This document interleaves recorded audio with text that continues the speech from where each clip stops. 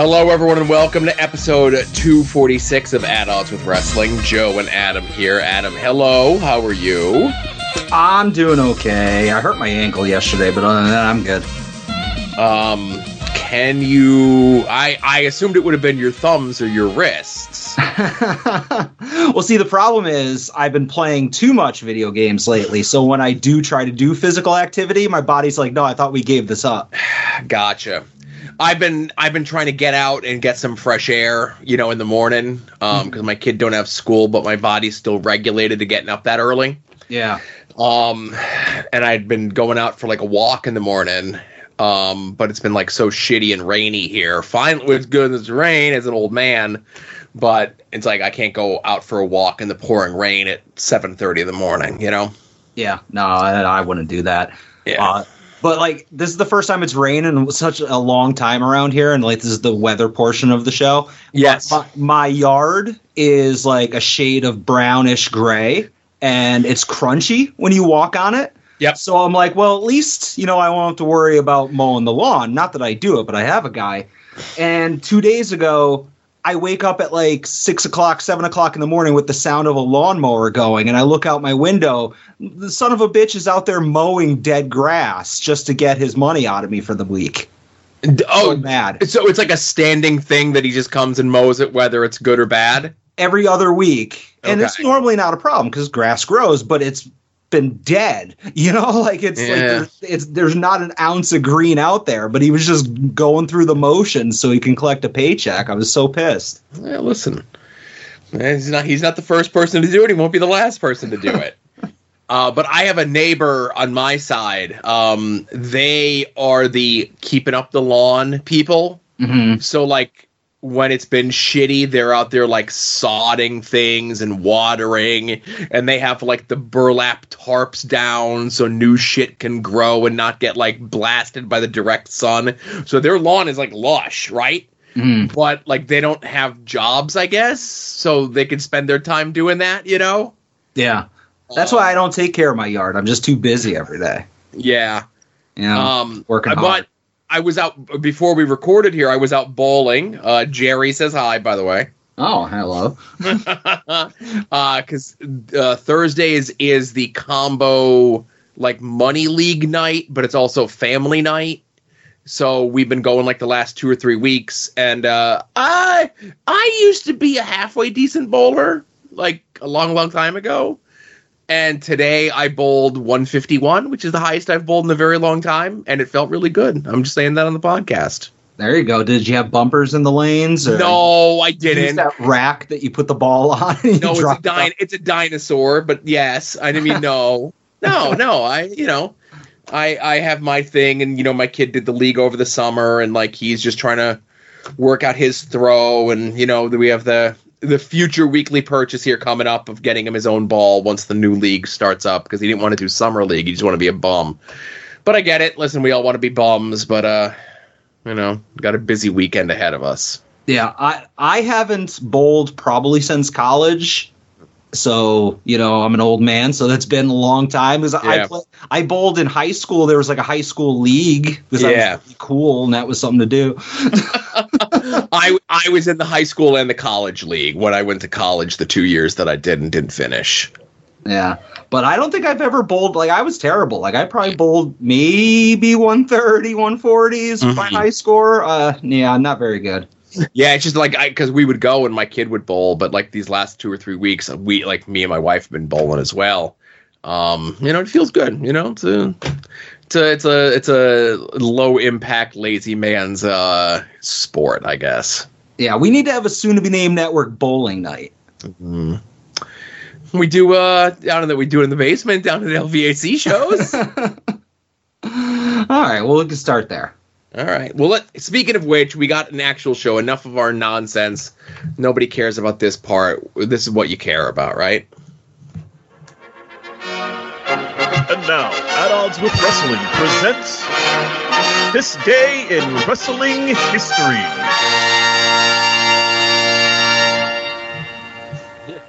So we're going to bounce around a bit with This Day in Wrestling History, right? All right.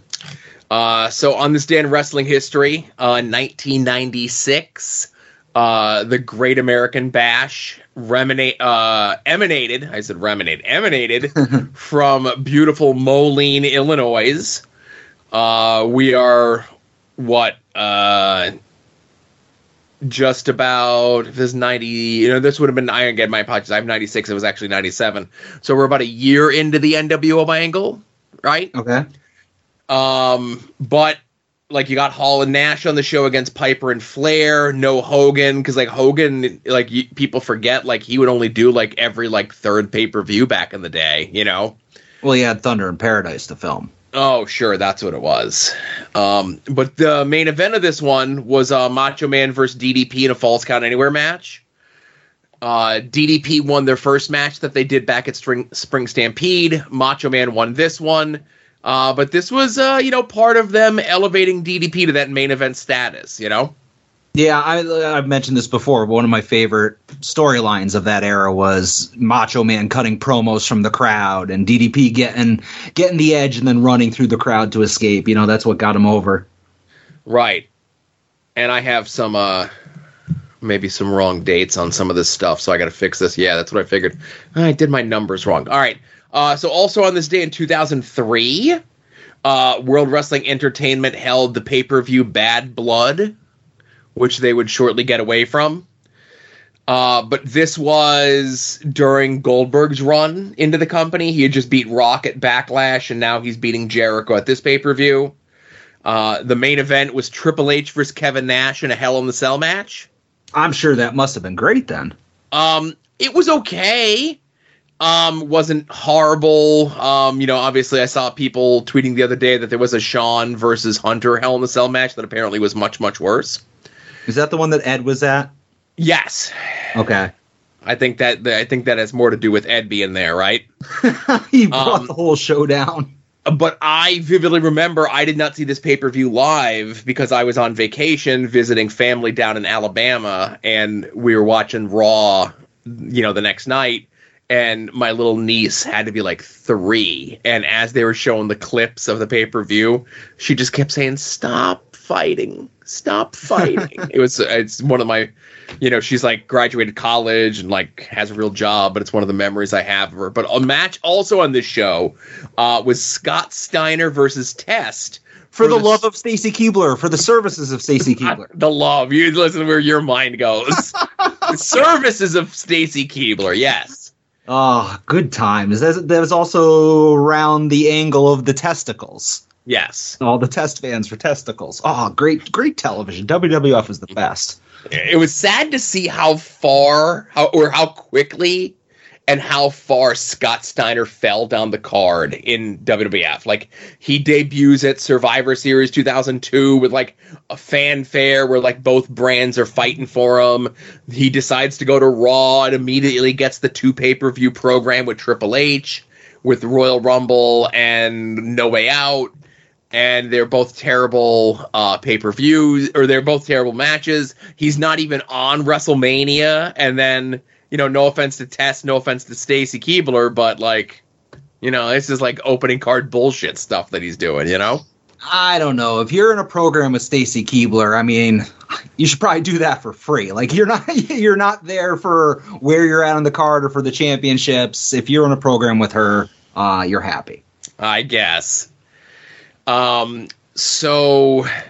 there is no paparazzi production on this day in wrestling history in 2006. Well, there is, but there isn't. If you remember from last week, Kevin Nash is making his debut in the X Division and is taking on a Sabin-esque wrestler. And if you know Kevin Nash and you know TNA, you know where that angle led to. It's all very visual stuff, so it doesn't play for our stupid audio-only podcast, Mm-hmm. But if you can find it online, go check it out. How many flips did Nash do in that match to win? Was it like a 450? He did a move off the ropes. Okay. I'll leave it up to you to decide what rope it was. It was he left his feet, which I was shocked by. Yeah, notorious high flyer, big sexy. Yes. Now, also on this day in wrestling history, and again, technically not wrestling, but I would be remiss Because on this day in 1991, there was the first ever World Bodybuilding Federation pay-per-view was held. World Bodybuilding Federation Championship. Again, much more visual as well, but a lot of close-ups of arms, legs, abs, chest. You have to imagine this is what's in Vince's mind all the time. All the time. With close to his eyes. What he's seeing.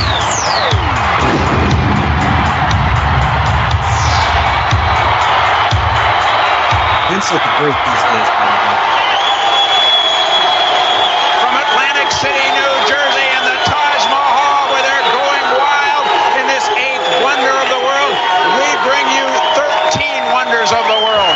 The World Bodybuilding Federation Superstars. Hello, everyone. I'm Greg Lewis, along with the Golden Eagle, Mr. Universe, Tom Platz. And Tom, you know, it's just under a decade to the year 2000, but for the sport of bodybuilding, the next millennium is here and now, right now. Most definitely. You know, bodybuilding will never, ever be the same again. In fact, when I first saw the stage, I thought Michael Jackson or Madonna was going to walk out. But instead, we have 13 of the best bodybuilders in the world competing for the first WBF championship. And believe me, they definitely want to make history. Let's let history begin. We're going to watch And history begins with the WBF Body Rockers. Oh, hello.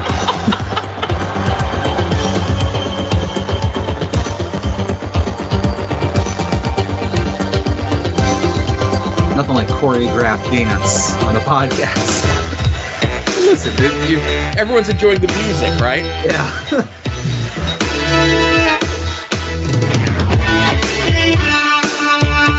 This is awesome. There was a time where I was going to assign one of the WBF pay-per-views as homework. There was more than one? Okay, well, we'll get into this. So, this clip is almost over. So, obviously, this does a very poor live attendance, you know, and it also did very poorly on pay-per-view itself. But this one, they actually attempt to play straight. And the second one, they have Gene and Bobby as the co-hosts instead of whoever those two bums were. Okay. And Go ahead. It's much more of a WWF production, like an entertainment production, you know? Yeah. Was the first one the one that had, like, the special presentation by Lex Luger? Like, the guest posing? No. Okay. So this one has the guest posing. No, what is this? First one, because that's the only one I knew existed.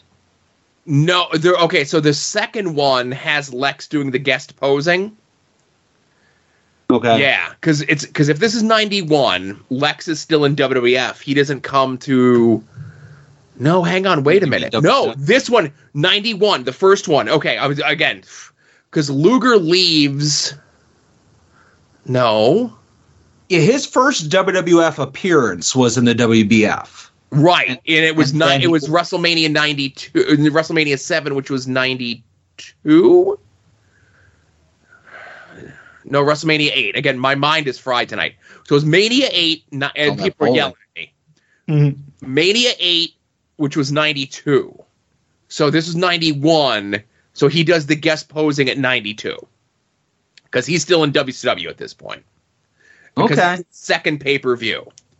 All right. And it was, because I was very confused because I'm like an 11-year-old kid at this point. Like, I thought this was going to be, like, worked. Like, there was going to be people on this that are wrestling. Like, didn't the guy who won it win twice? Like, was it Strider or Gary Stridham, yes. There we go. I thought, like, oh, okay, when's he going to have his run? You know, when's he coming in and challenging somebody for a belt?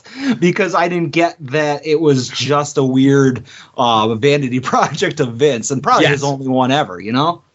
No, they ended up doing a second one. I just meant his only pet project, his only vanity project. But no, so he had done, prior to this, he did one of the Evel Knievel jumps on pay-per-view. Okay. He did a Sugar Ray Leonard boxing match on pay-per-view. That was like promoted by the WWF, Titan Sports, whatever. He does the WBF, of course, which is, Ico Pro integrates into all of this as well. You gotta want it. And then he does the XFL. So everything other than wrestling, and WWE Films, of course. So everything other than WWE, like actual wrestling that Vince does, is always a failure. Well, you just contradicted yourself because WWF Films is far from a failure. Mm-hmm. It's only being propped up by this podcast. Well, those are some pretty good props. Yeah. So on this day in 1998, of course, we have our head-to-head Monday Nitro versus Monday Night Raw. Raw, again, it's not a clippable show, but this is like the go-home show for King of the Ring. They're still doing King of the Ring qualifying matches on the show. Sable's back after being gone for 3 weeks and never to return. From her getting pinned by Mero? Yes. Okay. She's already back. The angle is... because we didn't do the clips of it last week, but last week they did a whole Vince getting a Humanitarian of the Year award, and Austin comes out and stuns everyone. And this is one of those things where like Vince is trying to prove to the fans of how good he is. He could just fire Steve Austin and strip him of the title, but he chooses not to. Granted, he's stacking the deck against him, but he's showing how much he listens to the fans and gives the fans what he wants, and he brings Sable back. And this is like kind of the beginning of like Sable being like in the thrall and whatever of Vince McMahon, like leading up to the corporation and stuff. Okay, but she was never actually in the corporation, was she? No, she never was. But like this is like the beginning of like Vince amassing like that group of people. Okay. Or other like actual wrestlers other than like Patterson and Briscoe, Sure. Main event is the main event of the show is Austin and Undertaker versus Kane and Mankind in a Hell in a Cell match. Well, that's a hell of a free match for the go-home show to a pay-per-view. Well, it's all the principles of the two main events at King of the Ring. Austin, it's we're doing the tag match here. We're doing the two matches at the pay-per-view where it's, of course, Undertaker versus Mankind in the Hell in a Cell match. And it's Undertaker versus Kane in a First Blood match, which becomes a Hell in a Cell match. Spoilers, everyone. No.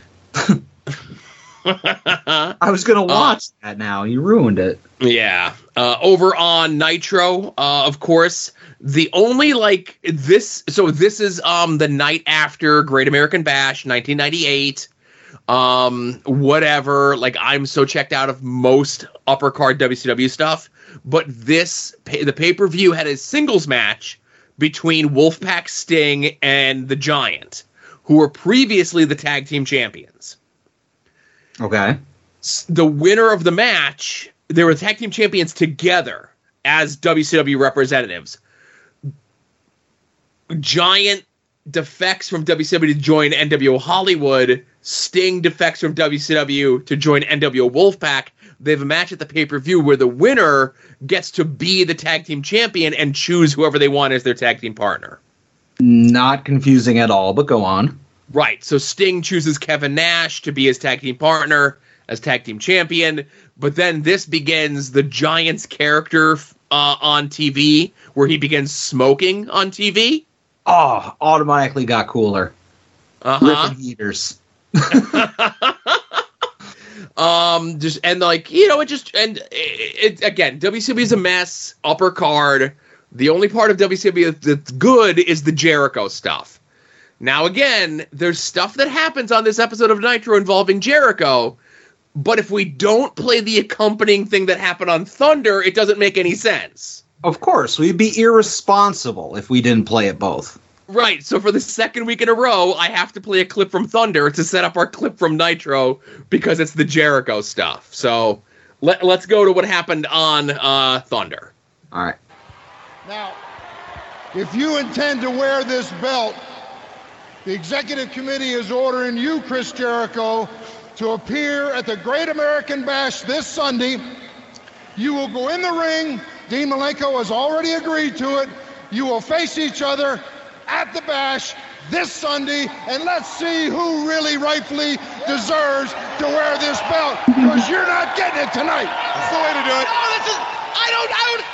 I'm the champion. I don't need a rematch against Malenko. I'm the champion! I deserve the belt! I legally proved that I'm the champion in this. Dad, what are you doing? Dad, what are you doing here? It's Chet Irvine. Mr. Irvine, go ahead. Chris, I came from Canada to watch you wrestle. And all I've heard and seen of you tonight is whining, crying, and bellyaching.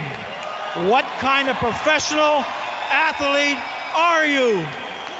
Dad, you don't understand. This is Dean Malenko. He came out here. It's a conspiracy theory against me. Shut up! Shut up, Chris. I had the privilege of playing in the National Hockey League for 13 years. I never backed down from anybody. I won some, I lost some, but I never backed down. Look at those banners up there. French Connection. Timmy Horton, a teammate of mine. He was a teammate with a restaurant? Oh. But Dad, Chris, shut up. Those were true professionals. That's what I wanted you to be like, Chris. So, Chris, keep your big mouth shut. If you want the belt, indeed, Howdy, Jericho. get in the ring and earn it like a man. Until you beat Dean Malenko in the ring, you will never, ever be a true champion. Sorry to interrupt. It runs in the family. but Dad, wait. His own father put I him in guess place. we're going to have a champion. Oh, such good stuff. Yeah, like, how dare Ted Irvine treat his kid like that? Just trying to get ahead in the wrestling industry, all these people conspiring against him, and he can't even get the support of his own deadbeat dad. Knowing how to get the cheap pop by mentioning the local sports team. And it would have been, like, I get what they were going for, but it would have been so great if Ted Irvine hit the ever, like Jericho does, you know? Yeah. Well, was he doing that? Yeah, I guess he kind of started before that, yeah. Oh, man. Also, kind of related, but off topic of that clip, I always wondered why there was never any, like some sports company like Topps or Leaf or whatever, do a dual autograph Ted Irvine Chris Jericho card. There's no joint merch between those two guys. It's listen, Upper Deck has the AEW cards from if only there was a way that you can convey this information to Chris Jericho himself. Well, I hear that Twitter blocks don't work anymore, so I might be able to get through to him. Oh, really? Well, all the ads I blocked are no longer blocked. You and I need to have a conversation about that off air. We have to do something about that. But all right. Yeah, if somebody can just, maybe DM Chris Jericho, tell him to unblock me and that I apologize and please forgive me, and I can convey that to him. All right. Well, let's find out what happened at the pay-per-view on Nitro here with this clip. All right. As much as this pains me personally, and before I have to listen to any more whining and crying or wasted trips to the Library of Congress to find some ridiculous loophole. Listen to the crowd cheering him. Pain. Yeah. Look at this. Here's a pain for you. A pain in the posterior. I am the champion, Mean Gene. Freddie Mercury would flip in his box tonight if he heard you. JoJo Dillon, Judgment Day has arrived. The birds are singing. There's dancing in the streets. And all of the Jerichoholics are in their true glory. Why? Because once again, I am the new Cruiserweight Champion of the world. I think you just insulted our... So do what you don't want to do and give back the true champion his prized possession. Give me my belt, baby! J.J. Dillon? Before I give you the belt, I want you to fully understand one condition. In recognizing you as the WCW Cruiserweight Champion, it is with the understanding that you will defend the title within 30 days. He's reaching out for the belt. You'll defend the title within 30 days against Dean Malenko. Hey, Dean Malenko. Hey, hold on a second, Jerky. Don't you know who you're dealing with? I went to the Library of Congress. I know all the rules. Yes, I do have to defend the belt within 30 days. No, I don't have to face Dean Malenko if I don't wanna, or anybody else if I don't wanna. And besides, I've beaten Dean Malenko so many times. He's nothing but a worthless loser, just like his dear old daddy. Ah! Malenko out of nowhere. Cheap shot. We've got obliteration here, and it's coming over near the Unprovoked attack from Dean Malenko. Jericho. And Dean Malenko, like a man possessed. Somebody help Jericho. Just like last night. Leaving off, or picking up actually where they left off yesterday outside in Baltimore. Bobby the Brain Heenan. Oh, my goodness. Such classic stuff. Such, just unbelievable stuff. Yeah. Oh, man. I hope Jericho's okay there. That's all that matters. You know, is he going to be fit to defend his title? Because he's a fighting champion. He'll defend it every week against anybody that wants to. Right. You know. At least once every 30 days. Yeah, that's all that matters. All right. So last but not least, on this day, wrestling history, 2008, 15 years ago, I feel old and you should too. From Hellertown, Pennsylvania, was Young Lions Cup Night 3 from Chikara. Up and down the card, a very interesting card. Very funny in retrospect, all things considered, et cetera, et cetera. We had Tim Donst taking on Ethan Page. Hey, I know those people. During the match, Ethan Page, like, his gimmick was like he's a movie star or like the highlight reel or some shit like that. And he works into the match a bit, like doing with like a television remote, you know? Okay. Controlling like himself things. Yeah. Okay. You have the Osirian Portal taking on Sarah Del Rey and Bobby Dempsey with a little bit of tenuous Ring of Honor crossover here. Eddie Kingston versus Soldier Ant. You'd be surprised these two beat the shit out of each other. Brody Lee versus one of the most redacted people of all time, Drake Younger. You'd be surprised these two people beat the shit out of each other. Well, I hope Brody gave it more than he got it. And in the main event, the way the Young Lions Cups works is here's singles matches on night 1, here's singles matches on night 2, then there's a 6-person eliminator at the end of each of those nights. The winners of those 6-person eliminators go into a singles match in the main event of this. And the main event was Vin Gerard taking on Fire Ant for the Young Lions Cup. Ooh. All right. Now, having just talked to Jerry today, Vin Gerard of Jerry's Internet Wrestling Emporium, and I'm like, hey, getting ready to do the podcast tonight. I go, it's 15 years since that match. And he goes, oh, really? He goes, glad that worked out for the other guy, huh? And I said, time still can tell, you could come around. You could come back at any time, Yeah, he can get his run. I mean, I hear Fire Ant, he wrestles a lot. He defends certain titles a lot, Yeah. Can have Vin Gerard come in. So, okay. So, it's been 15 years. Talk about things. So, this ended up being the last show that Chikara did in Hellertown at this building. They had been running at this building since like 2005. And they were told this day that they weren't going to be able to run there anymore for whatever reason, okay? That was not in my pay grade, but we were told that this would be the last time that we were running here. This building is down the road. And when I say down the road, it's maybe like 2 or 3 miles away from Sokol's, right?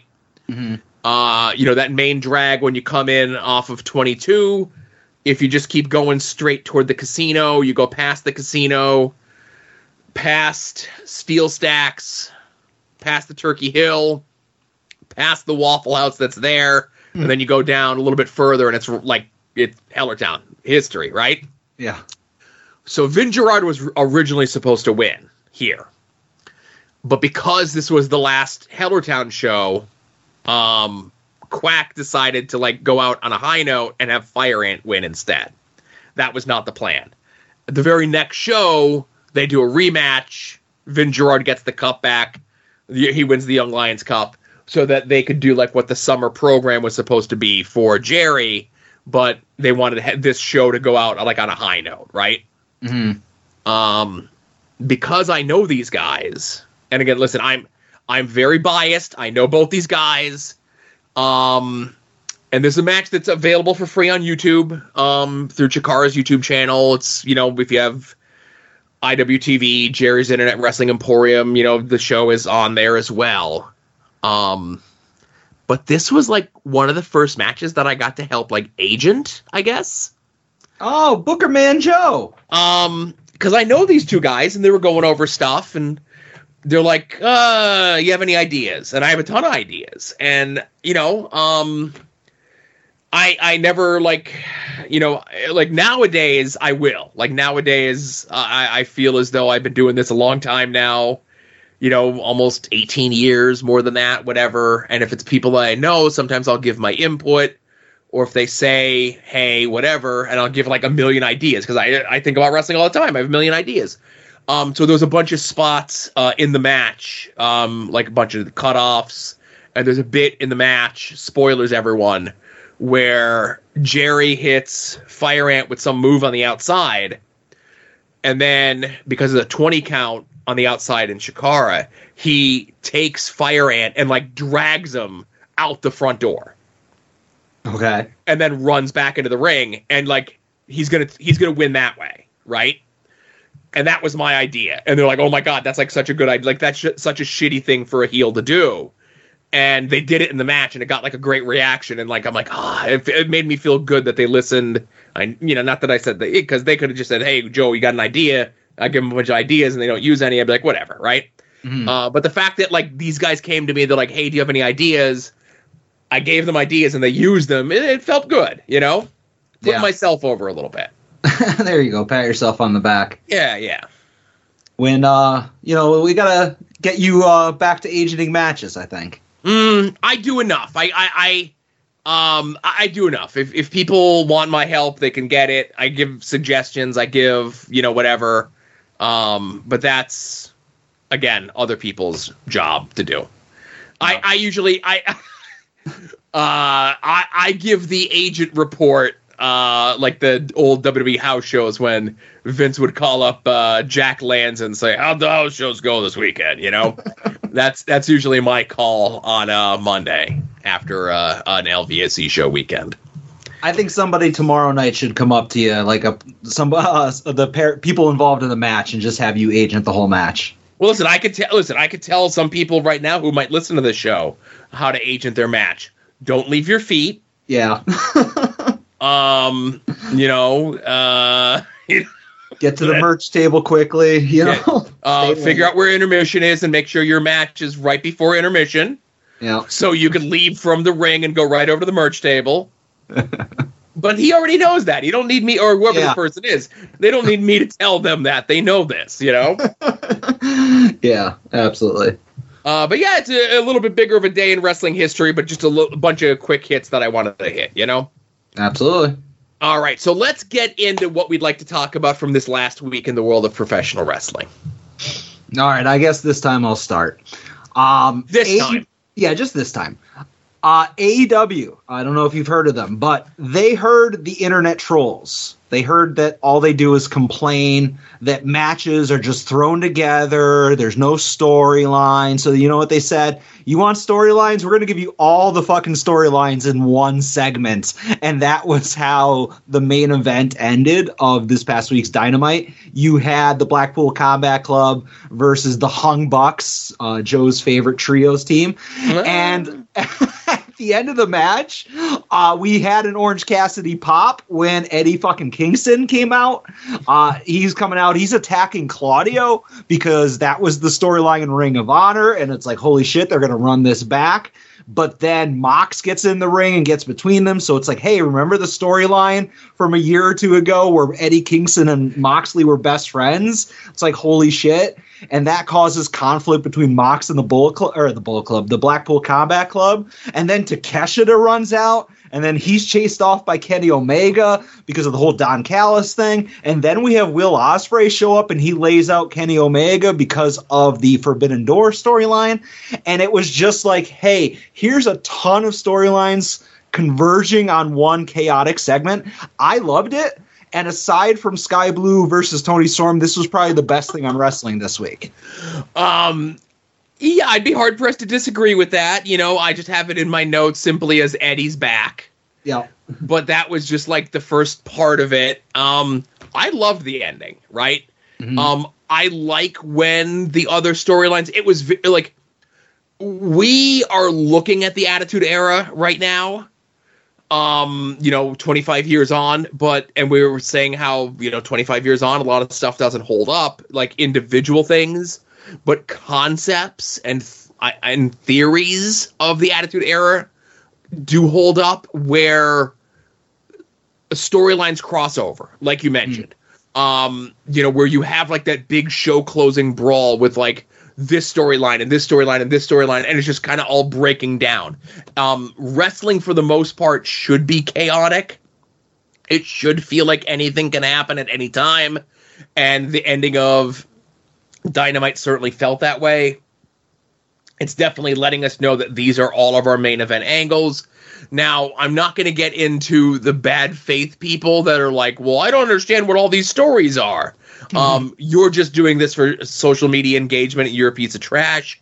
The one thing that I'll give you is maybe this should have been the go home for Forbidden Door, but we've still got 5 more TVs before Forbidden Door, and a lot can happen between now and next Sunday.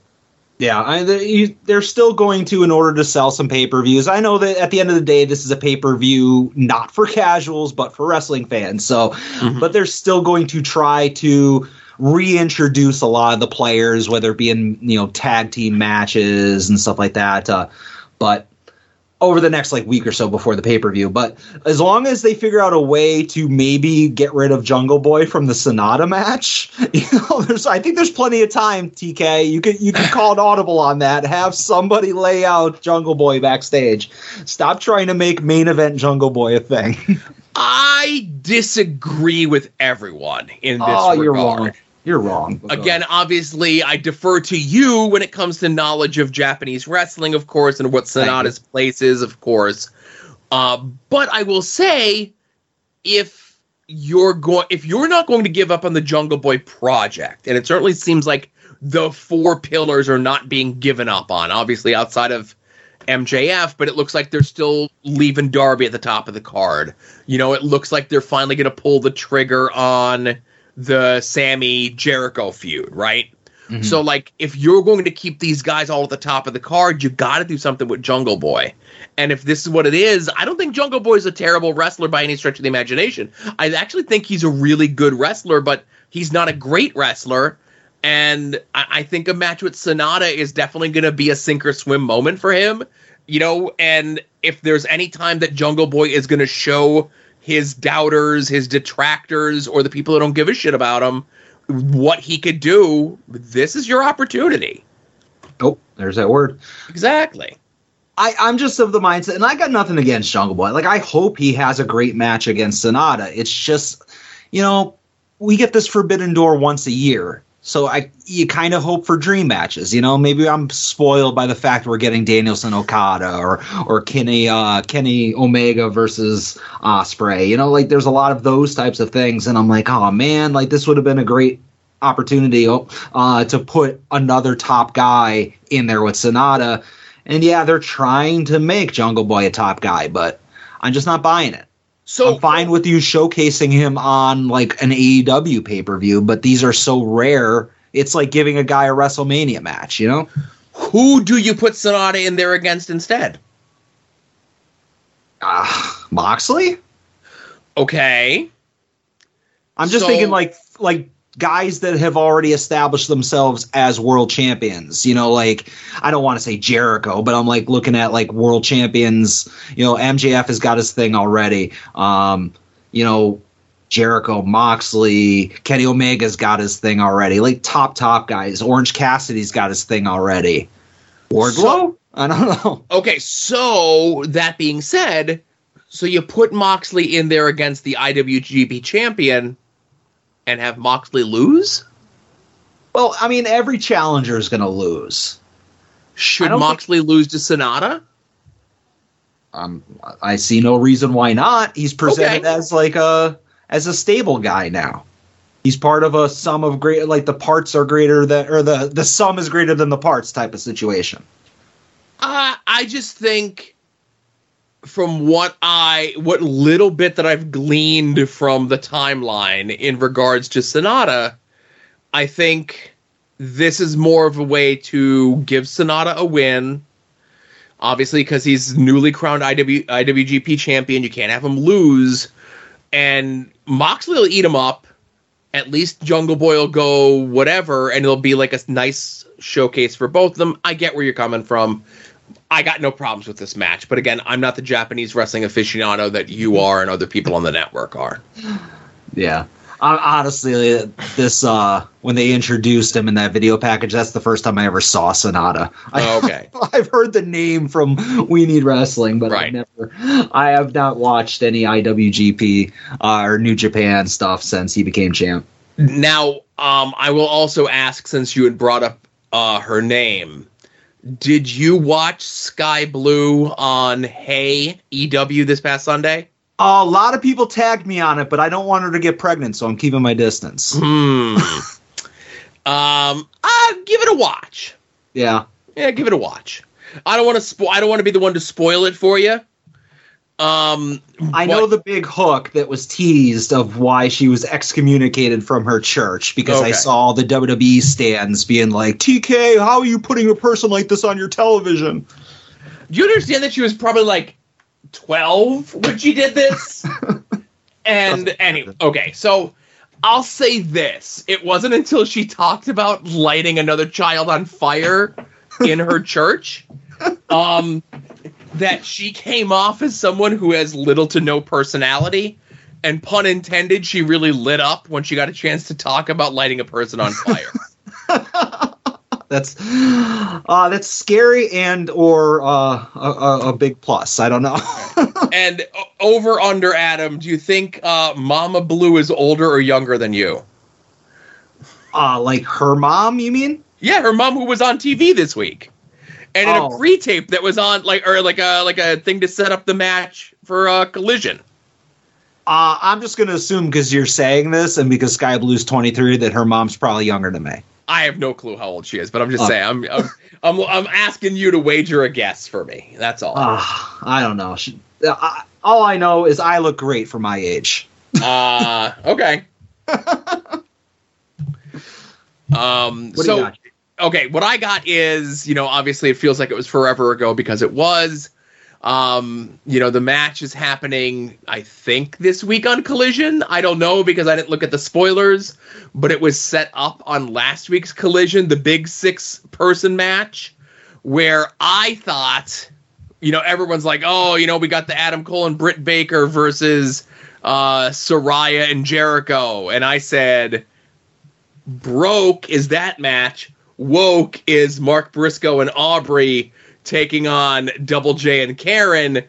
They, AEW, one-up me with the announcement that it wasn't going to be that. It wasn't going to be a tag match. It was going to be a 6-person match where it was going to be Double J, Jay Lethal, and Karen Jarrett taking on Aubrey Edwards, Mark Briscoe, my apologies, Mark Briscoe, and Papa Briscoe.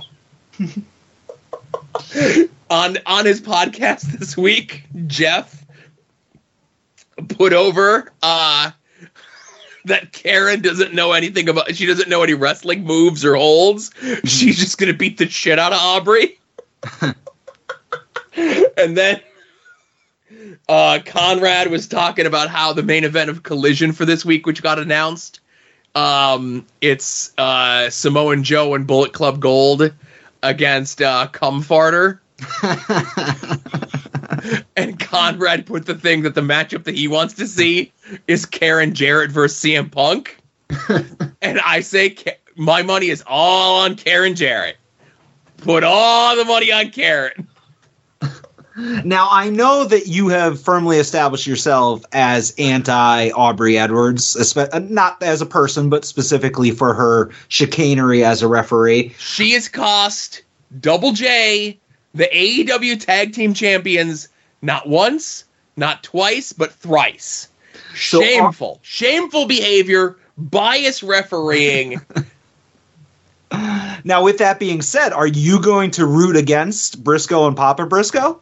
I got no choice. Okay, I was just making sure that you weren't going to pull some chicanery where you're like, oh, well, if they can eliminate Aubrey, then it could be a tie. I love Mark Briscoe.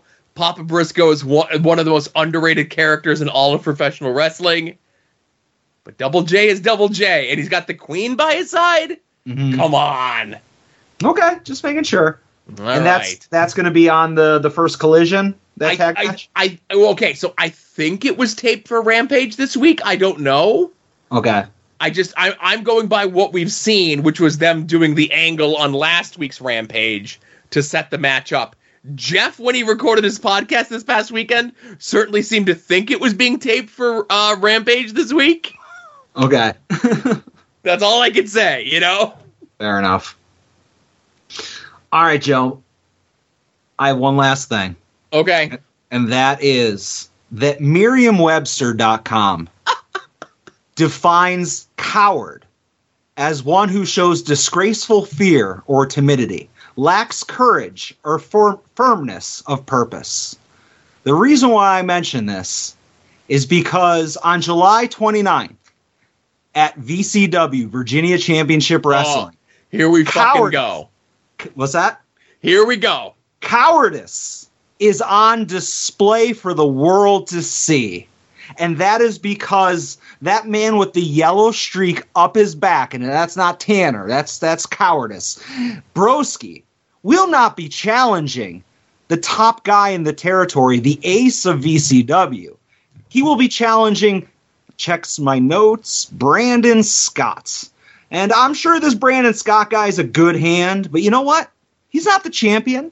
He's not the Boar. Broski says it's all about the money, the buzz, and the gold. If you haven't heard him say that, you haven't listened to any of his podcast appearances in the last year and a half. But you know what? Money comes from main eventing, which is where the Boar will be. The buzz comes from wrestling the most toyetic SOB on the indies. And the gold is when you wrestle for the championship.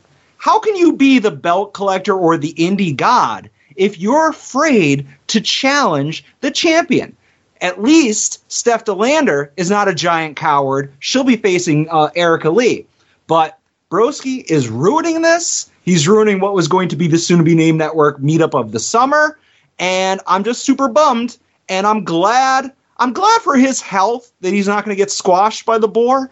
But this is throwing my Major Bendy plans in the garbage. This is ruining everything. When I saw that news break, like pretty much the next day after we recorded last week, I was seeing red.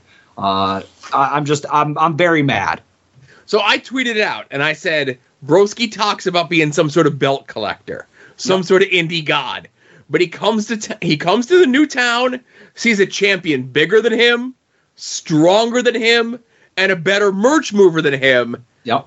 And and again, for a yellow streak to show up on as dark as a fake tan as Broski has, that's got to be a thick yellow streak, but it's popping out here. It's going so much up the back of his entire body, you could see it through the topics that he puts in the back of his bald spot. But that's fine. He wants to play it safe. He wants to come in and then... And listen, I know exactly what Broski's trying to do here, and again, I'm gonna channel my inner Taz. Not that Broski listens to this podcast, but I'm gonna blow up your fucking spot, Broski. And first of all, because he's a coward, it's Broski all lower letters now, no caps anymore. Fuck that shit. You don't deserve not even a first letter capitalized, right? Yeah. So what he's doing is he's coming into town on the first night as the baby face, so he can move all that merch. He's probably doing.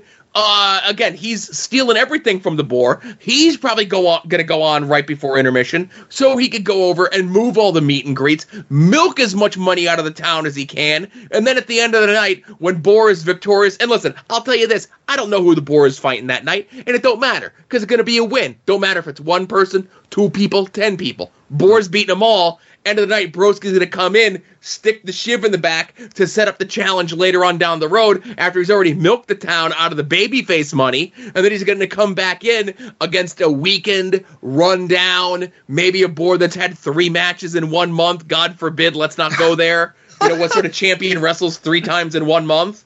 That being said, that's like I know what Broski's up. I know what Broski's up to. He's going to see the boar. Again, it's one thing to see the boar on a poster, right? Yeah. It's one thing to see the boar on a video. But when Broski gets there in person, he knows his goose is cooked. He knows he ain't going to wrestle the boar in no singles match because he ain't going to do it. They're going to set up a tag match. I know what Broski's up to. He's a scumbag. He's a scam artist. He's a chicken, and he's a coward. I can't disagree with any of that. What a piece of trash. Yeah. But a coward. A coward, most importantly. Yeah. It's just like you can be like, oh, I'm not afraid of Nick Gage. I'm not afraid of this guy. I'm not afraid of that guy. But the boar was the line he would not cross. Uh-huh. It's... it's nothing about in-ring stuff. It's nothing about in-ring stuff. It's all about size, and it's all about merch moving. The things that Broski actually cares about. What's he always say? The only things that you can control is what? Your look and your merch? Something like that. And Boar's got to beat on both, man. Maybe the Boar should release a podcast that's like how to be an indie god, and then Broski can listen to that. That's what he should do. Yeah. No, Boar should release a podcast that's how to not to be a coward. Yeah. How to come into a territory and challenge for a championship and not, some guy looks like a fucking Lego.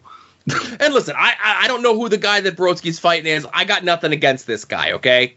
Yeah. I know a lot of people are taking shots at his look, at his this and his that. He's probably a nice guy, right? Oh, I'm sure he is, but his biggest problem is that he's not the Boar. And again, that's a lot of people's biggest problem. Yeah.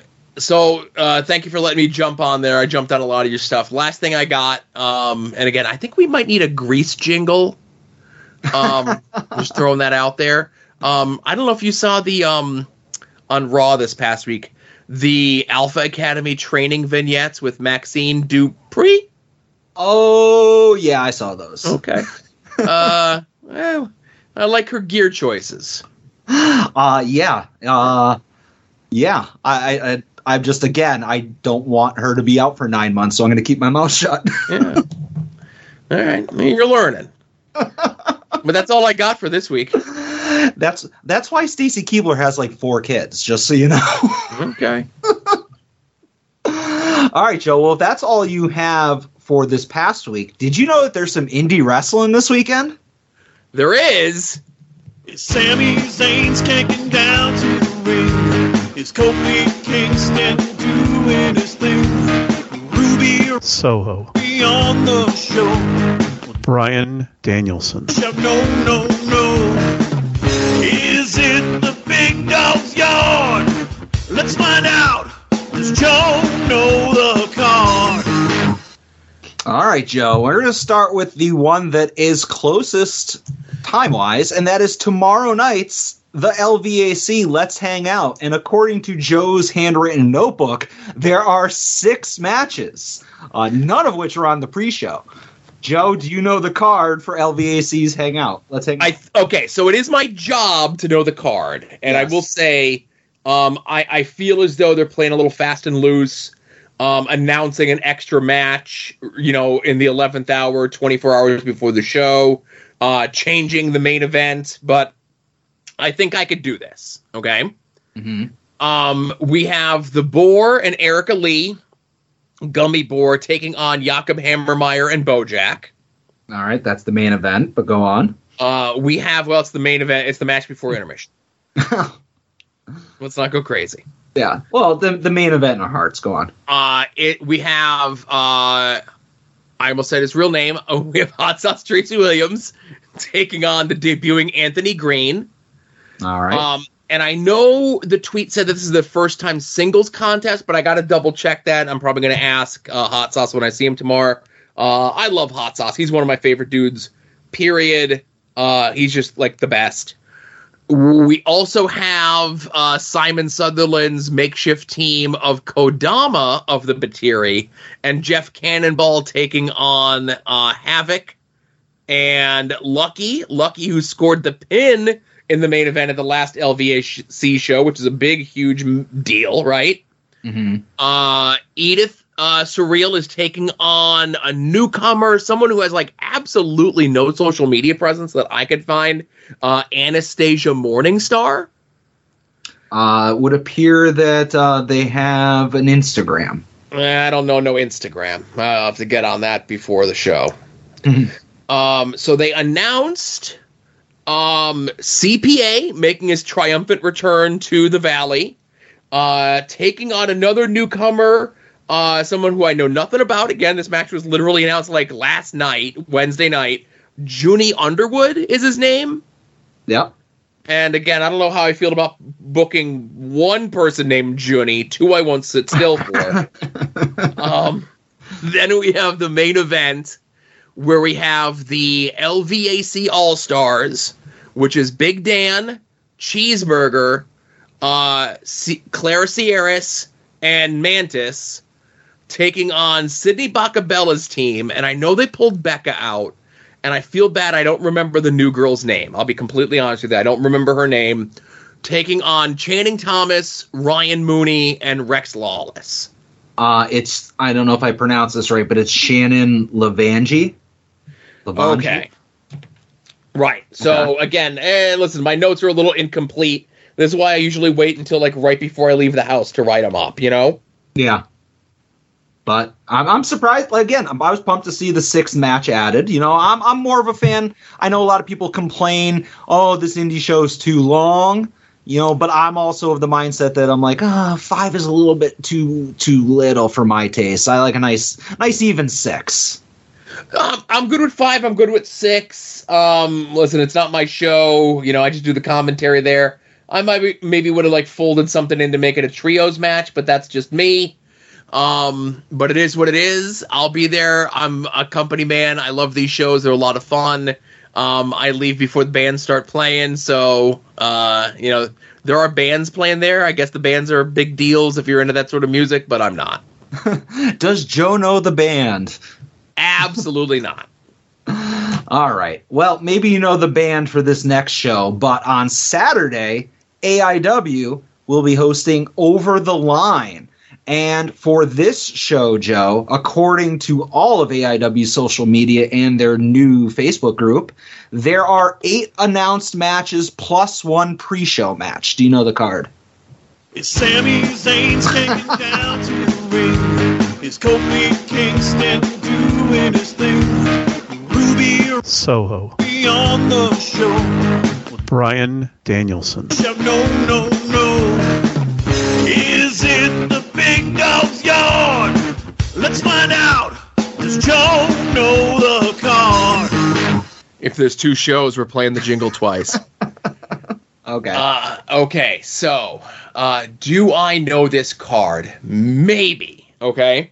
Now, I will say, and again, I'm not going to say that I cheat, but obviously, usually within the last like couple of hours of us doing the show, I always end up listening to, just the way that the podcast schedule works. The card is subject to change, the AIW podcast, and I didn't get a chance to listen to it yet. Well, their last episode, well, you might be, you know, you're like special, but their last published episode was over a week ago. Adam, do you know how RSS feeds work? I don't want to learn. Google Podcasts, the last episode was June 6th. A new episode came out like this afternoon. Well, it's not on Google, so it's not out. Well, listen, you and Google could, I don't know, go fuck yourselves. I don't know. All right. So we have Money Shot defended the tag team titles versus JB and Wes. Yep. JB and Wes should win, but I don't think they're gonna. I think there's gonna be some sort of chicanery, right? Okay. Philly Collins is taking on Isaiah Bronner. Yeah, Isaiah Bronner, who was on Indie Wrestling Guide this week and said unkind things about Long John Silver's. I know. I was surprised to hear that. But I was glad to hear Isaiah roll with Ed's little bit. How about that? Yeah. PB Smooth taking on Shaw Mason. Yep. I'm just trying to remember the match graphics, you know? Mm-hmm. I know they just announced today Dominic Garrini is taking on Logan Easton Leroux. Yeah, and it's funny because I was making my notes for this last night, and I was like, well, they announced Dom and they announced Logan. They're on the posters individually. Yeah. But they haven't announced a match for either one of them, so I just tentatively wrote down Dom versus Logan, and it ended up being right. There you go. Trying to think. Who's the kid who does the AV stuff now? I feel so bad. Chase Oliver. Chase Oliver. I feel so bad. I don't remember a lot of the new kids' names. Chase Oliver is taking on Lewis Linden. Yep. Jocelyn has a match against someone. I believe a debuting Kayla Cassidy. Okay. Kaplan is in a 4-way where it's him, Marino, Holloway, and someone else. This is your bias against the latest crop of graduates, but yep, Vic Weiss. Okay. How many is that? You still have one. You have one main show match remaining, and then the pre-show. Okay. And again, listen, I don't do pre-shows, but I'm pretty sure that the pre-show is that Bear Shark kid doing an open challenge or something. Yep, Tyson Riggs open challenge. Okay. Now, I mentioned before, okay, when we were talking about that Chikara show from 15 years ago, when Mike found out that it was the last time that they were able to run in the Hellertown building, they switched the finish and had Fire Ant win the Young Lions Cup, right? Mm-hmm. I don't know what the status of this bowling venue is, but listen, if you're going to do a venue like this, you want to have a title match in your main event. You want to make that main event mean something, you do a title switch in that main event. Even if you're hot-shotting it, right? Because don't AIW have another show next weekend or something? Yep, very next week, next Friday. So even if you hot-shot it, right? If you're going to put the belt on Rip City, you have that be the main event. But you ain't going to put the belt on Rip City, you have the main event be Duke defending the Haas boot against friend of the show, possible co-host of this show, Arthur MacArthur. Hell yeah, the main event of the evening. I don't care where they end up putting it. If they try to hold the match back by putting it earlier in the card, I don't care. We're stealing the show. We're bringing that Haas boot back to my Detolfs. It's Detolf worthy, Joe. I'm going to keep that thing in a nice spot up on the top next to the boar mask. I do recall the original Haas trophy was just like a little bullshit, like it must have been like 6 inches big. It was like a little like trophy that you can get like from a trophy store, like leftovers of a boot, you know? Yeah. And I will give the Duke credit that he really classed up the boot, you know? Yeah. When he won it. And I'll just say I think Artie will add a lot more class to it when he wins it this Saturday night. Yeah, and I mean, Duke's had a good run. You know, He's defending that title all over the country, all over the world even. And, you know, just anybody who wants a shot at him, he's been putting it up for granted. And he's defended it successfully every single time. But I think he's finally run into, you know, somebody more of a Haas than he is, you know, and that's Arthur MacArthur. So I wish the Duke best of luck in his attempts to regain the title or whatever his future may hold for him. But clearly, this is Artie's time, and you know, maybe Artie defends it against Chuck. I don't know. Oh boy, let's hope not. Yeah, there are lots of. Well, so here's where we run into a problem: is of course, if Artie wins the boot, then that's going to run into his tag team with Chuck, as you mentioned. He's going to have to like make his decision. Am I a singles wrestler champion, or am I going to try to regain the tag titles with Chuck? But then now Artie's a marked man. He'll have the rematch with Duke, I'm sure. Mm-hmm. Then you're going to have people like Kaplan people like Holloway. Again, not taking anything away from Artie, but those are some big motherfuckers. Well, that's why I think that he needs to stay on good terms with Chuck Stone. You know, make sure he has some backup. He wins it. He wins it, and he turns it into a Haas tag team boot. Hey, and boots come in pairs. Right. Yeah. All right. I like that. All right. See, a lot of ways we can go with that. That's right. I'll go talk to the brass and let them know. Yeah. Talking about people who don't listen to my dumb ideas. Yeah, it just writes itself. It's like you have Artie backstage celebrating with the boot, and then all of a sudden Chuck's like, look what I found, the other one. And now you got tag team boots. They steal it out of, They steal it out of Duke's bag or whatever. Yeah. Oh, but now it should be a fun show, and I'm looking forward to bringing home the Haas boot, you know? All right. So we have homework that'll be over on the Patreon. That's correct. You assigned me from January 25th, 2000, WCW Thunder. Right.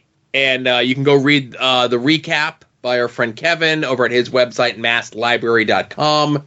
Obviously, if you're signed up for the Patreon, you're going to get that show later on tonight, tomorrow, whenever these shows come out, you know? Yeah, sometime after midnight-ish.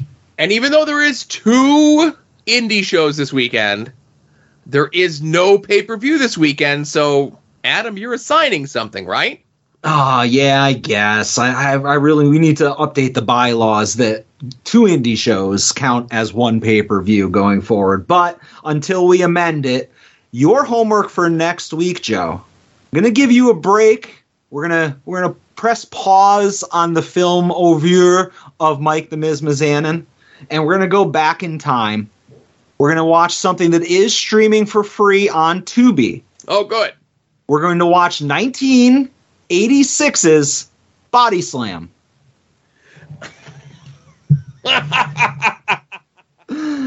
It is a movie that I probably haven't seen since 1987, but as soon as I started doing this list, when we founded the Patreon, it was one of the first things I wrote down in there.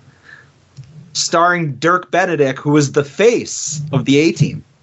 The face? Oh, that's the face. He was face. Yep. Adam, could I just go get the episode of Long Box Heroes After Dark from 5.5 years ago where Todd and I reviewed this? Nope, that doesn't count. I haven't seen it in 30 years or so, 30 plus years, so fresh viewing, fresh review. So just for those folks that are looking for that sort of thing, After Dark episode 170, Todd and I watched Body Slam. Yeah, and that was 5 years ago. That was pre-At Odds. That was a different world. That's true. I even just having seen this 5 years ago, I remember so much about this movie because it was on HBO all the time. Mm-hmm. So I thought I learned a lot of things about wrestling from watching that movie, and I was very shocked to learn that they lied to me in that movie. But we'll talk about it next week. But this is a fantastic movie. Even though I could be doing a million other things and spending my time doing anything else, I'm looking forward to watching Body Slam again. Well, you're welcome. After that, we go back to the Miz movies. or we won't. I don't know. I'm very up and down with this stuff. I've got a long list. It's your gimmick. It's your thing, you know? I know. And some people have reached out to me with some suggestions after last week's call to arms, so thank you. But yeah. All bad ideas, I'm sure. Somebody even gave me that WWE produced pay-per-view of Girls Gone Wild. It's your igniter. Well, I'll get that. Oh, hang on. I'm trying to get the link for it to put in the show notes, and it keeps playing the fucking ads. Fucking ads. Anyway, sorry, go ahead. Yeah. No, I said somebody sent me the WWE produced Girls Gone Wild pay-per-view. Okay. So that's on the back burner too, but I remember that being maybe slightly cancelable in 2023, but we'll see. Well, I might have to watch it a couple times to see if we're allowed to do it on Patreon. Well, I say this, Adam. One, only one way to find out, and two, you're uncancelable, aren't you? This is true, but I'm looking out for you, Joe. You're gonna. Oh, thank you. You have a reputation I'll uphold. I guess. I don't know. But yes, next week Body Slam, tonight WCW Thunder. Again, because it's available on Tubi, I recommend this movie. If you're a fan of 80s wrestling, you will absolutely enjoy this. And I'm surprised you're not only picking a movie that took place before 1990, it's a movie about wrestling that takes place before 1990. I know this is a gray area because wrestling started in 1990. Everybody knows that. But movies started in 1986 when Transformers the movie came out. Gotcha. That's where it cuts off.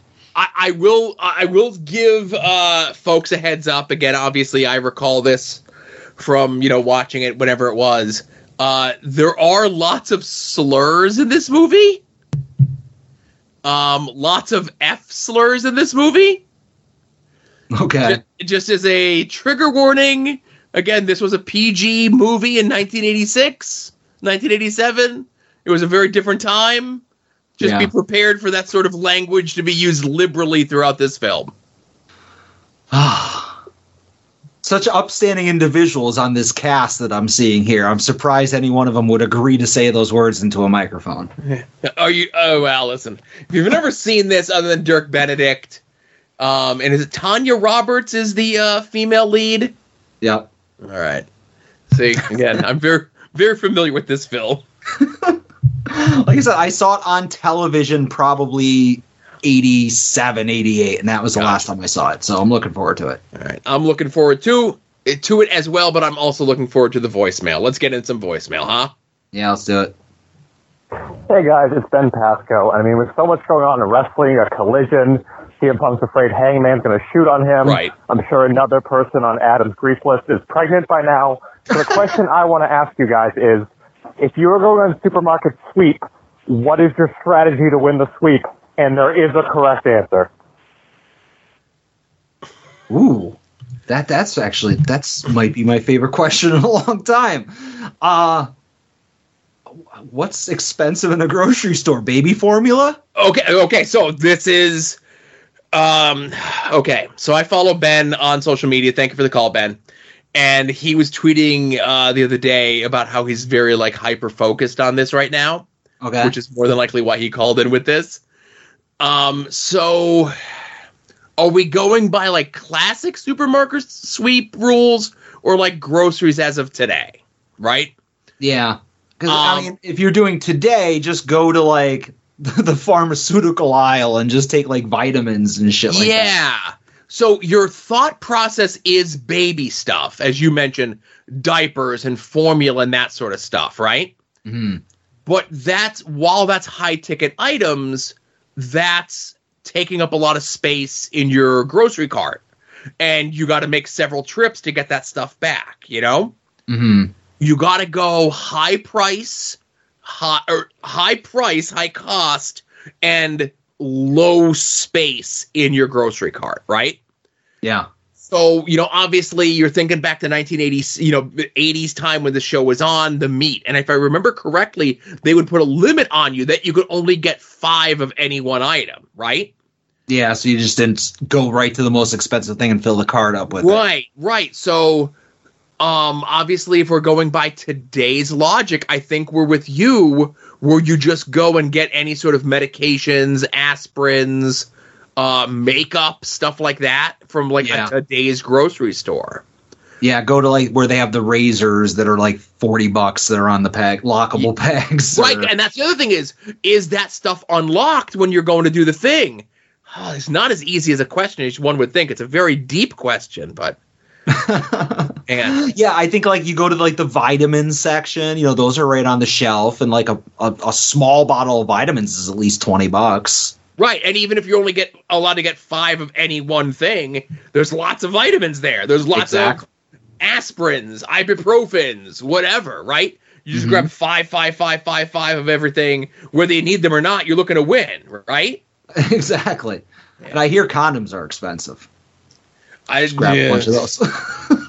Okay. I'll take your word for it. But there's different varieties of that, and those are expensive. And I don't know where I was going with this. I was going to make a joke, but now I chickened out of it. So. But anything in that like health aisle, Yeah. the beauty and health section, you know? Yeah, don't even leave that section. Yeah. Or go to like the magazine section, because every magazine's like $10 a piece. Yeah, that's not. Yeah, it's just food is the wrong choice. Yes. It's all some type of health and beauty item or something that is a dinosaur that's overpriced like a magazine. All right. No, but food is a no-go. Steaks are a no-go. Baby stuff is a no-go. Again, vitamins, beauty supplies, razors, that sort of thing. No, yeah, absolutely. I agree. Thank you for your call, Ben. Next call. Hello, gentlemen. Kevin here. Going to ask a question as a segue between the question part of the main show and the Patreon discussion of WCW Thunder. They'll be coming later on tonight. So on that episode of Thunder, there was a thing taking place at the WCW Nitro Grill, which was in Vegas. I never went to that one. I never got a chance to go to WWE New York. And the era of the themed restaurant seems very much over. But if it wasn't over, if there was an AEW themed restaurant, what would be a signature wrestling themed dish that would be served at the AEW restaurant? I'm assuming it would have to be in Vegas. So that's a ridiculous question for this week, guys. Have fun at LVAC. Wish I was there. I'll try to make it sometime in the future. Thanks. I'm going to save a lot of this story for the Patreon, but no, I'm going to say watching WCW Thunder and the mention and them showing the Nitro Grill caused me to go down the rabbit hole that I've been threatening for a while of searching for Nitro Grill items on eBay. And I got a couple on my watch list, Joe, and we'll talk about it on the Patreon. Some high-ticket Nitro Grill items that I'm looking at maybe adding to the collection, but we'll talk about that later. There has to be some type of, like, Orange Cassidy, like, orange sorbet, like, dessert, right? I would go with an Orange Cassidy orange chicken. Okay, yeah. Right? Something like, he's just a slam dunk that there would be something there, you know? Right. Like, there'd be like a hangman steak, you know, like some type of like. Okay. I got two. Go for it. You got, because obviously it's a Nitro or it's an AEW grill. It's a bar and grill, so there's going to be a bar. They're going to be serving alcohol. There's going to be a Jericho drink. That's just literally every alcohol that there is. I think sometimes they'll call it like the barkeeper's rag or whatever it is, right? Yeah, and it's in one of those giant like Ocean City glasses that you get that's like it's like 5 feet tall and has a long straw. Right, and it looks like it's salt around the rim, but because it's the Jericho drink, brother, that ain't salt. And there would be a themed thing, and again, the name of it, again, it's less about the name and like the thematicness of it. There would be some sort of like bone-in chicken wing thing that's CM Punk themed, where the bones inside the wings are so brittle they break immediately when you touch them. It's like the meat just falls right off the bone. Yes, with little effort. Meat and muscle off the bone, CM Punk wings. CM Punk's best in the world wings. They're only available 3 months a year or whatever. It's like the McRib, but rare. But thank you for your call, Kevin, and we'll get. I guess there's more Nitro Grill discussion to be had on the Patreon show, and I look forward to it. Yep. Next call. Hello, Adam. Hello, Joe. It's the strongest man in all the land, Arthur MacArthur here. Don't really call as much as I should. I need to make that more of a thing. Anywho, 2 things. First and foremost, I have to plug our show this Saturday in Youngstown, Ohio, Over the Line. It is a special guest, Carlito and Raven. It's going to be a great time. If you're in the area, come check us out. Get those tickets now or watch us live on Fight TV. Now, I have a big match with the one, the only, the Duke, this Saturday in Youngstown for the Hoss Division Golden Boot. And to tell you the truth, I'm feeling confident. I have gained a few pounds here and there. I'm feeling like a rightful Hoss. If you go back in the archives of the podcast of The Card Is Going to Change, I remember the Duke saying that I think I'm a Hoss. This was a dated one back when I had first started. I was a lot skinnier then. I've definitely put on some mass, cultivated mass, as you will. And I'm feeling confident.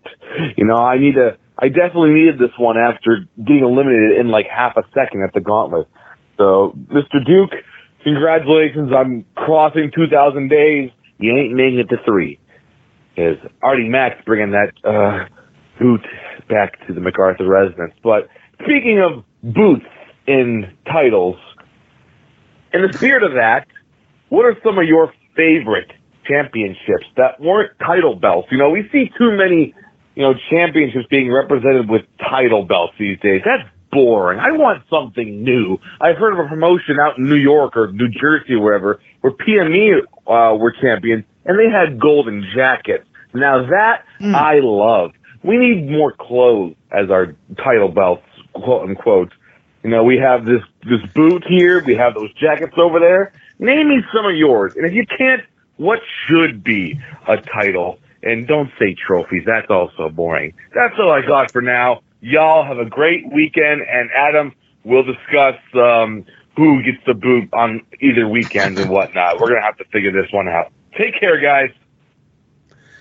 I can't wait to discuss boot visitation rights, Mm-hmm. Yeah, I mean, the trophy would have been the slam dunk. What about, like, crowns?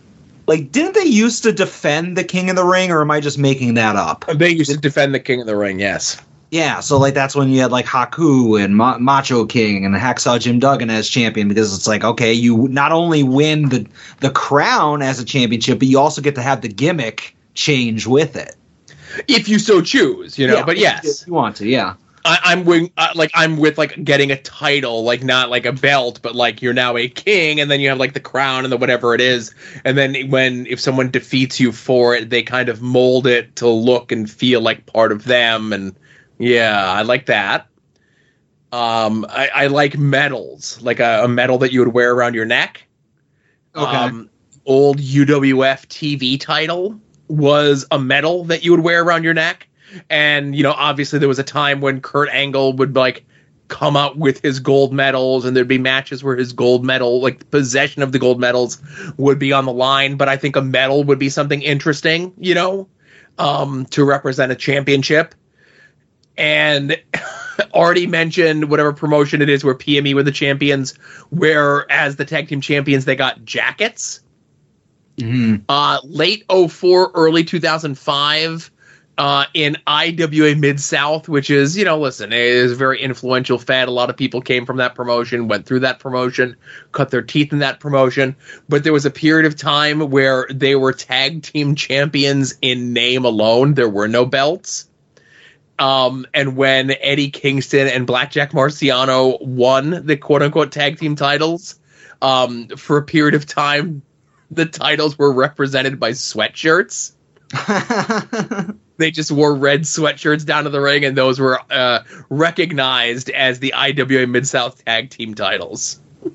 What about, late or mid to late 90s WWF, when it seemed like every single tag team champion was managed by Sunny? Now, I get Sunny was not the championship in and of itself, but it seemed like she followed the belts. Right. How about like some type of manager or valet that immediately is associated with the champion? I think at that point, especially today, that's towing the line at human trafficking. That okay. you're gaining with these titles, you're also gaining possession of this person. You're getting the services. Listen, You're making my point for me, but okay. No. These people are fully employed and insured. They've got a great health package, 401k, dental. They're hired by the promotion. They can leave at any time, but they are basically, if you win the championship, they then are to work in service. Nothing illicit, but you need somebody to cheat for you, or you need somebody to cut a promo or run and get you coffee, whatever. Nothing illicit. Come on. I'm gonna have to say no to that one, dog. I'm sorry. All right. It's the last time I give you the pencil. That's right. All right, next call. Hey there, Adam, Joe. It is the other JP here, just calling in. So, this week, it definitely reminded me that my shoot brother does he has that Hulk hairstyle. So, and I just saw it with, watching the playback, seeing me and Hook, our little chat backstage about how I'm going to go go up against Sonata, but no biggie there. But I just realized that I need to drop a picture of me and my brother and look and see how closely the two of us resemble Jungle Hook, of course, already. So when it comes to a wrestler for match recommendations, I'm not sure if it's going to be easy on y'all or if it's going to be hard on y'all, because it'll be hard to choose just a small handful. But I'm going to let y'all splurge and give me some Terry Tuesday homework. Terry Funk. Obviously, I've seen the match between him and Cactus Jack. That iconic one. So yeah, if there's any more, let me know. I believe I've watched parts of. I haven't watched the full feud between him and Flair after coming back from being at whatever Starrcade that was. 85? I don't know. No. I don't know the dates. Y'all are supposed to. Alrighty, let me know. All right, I just got to say right off the rip. First of all, it's bad enough that the other GB has to call in every single week and rub in our face like, oh, I'm so good looking. I've got great hair. I'm chiseled. I'm a really good athlete. But now he's like, oh, by the way, my brother looks like Hook and we're both beautiful. Stop rubbing it in my face, all right? Second of all, I recommend The Demon versus Terry Funk from the January 25th, 2000 episode of Thunder. So, obviously, this is more of a question for DJ over on We Need Wrestling, right? Yeah. He is the capital T Terry Funk fan, right? Mm-hmm. I'm a piker compared to DJ. But I will say this. JB's on the right track with the Ric Flair feud 1989. From the pay-per-view where Funk does the turn, comes out of retirement, and it's, people talk about the summer of Punk, Hop Tui. It's the summer of Funk is where the money's at, right? Mm-hmm. So you just look up Terry Funk 1989 and watch any of those matches. Watch all of those matches. The match that happens at the Clash of Champions October-ish, New York Knockout, it's an I Quit match, which unofficially becomes also a retirement match, is one of my top 5 favorite matches of all time. There's a match at another pay-per-view that I just saw gift the other day where it's Ricky Steamboat versus Terry Funk, and that's amazing. I know you're going to be shocked by all of these statements, but don't sleep on Terry Funk's WWF run from 85 into 86. It falls apart a little bit once it turns into a tag team with him and Dory, a.k.a. Haas Funk, but Terry Funk has 2 or 3 really good televised, whether it be like Madison Square Garden or Sunday Night Main Event matches with Hogan, where even he gets a count-out victory over Hogan.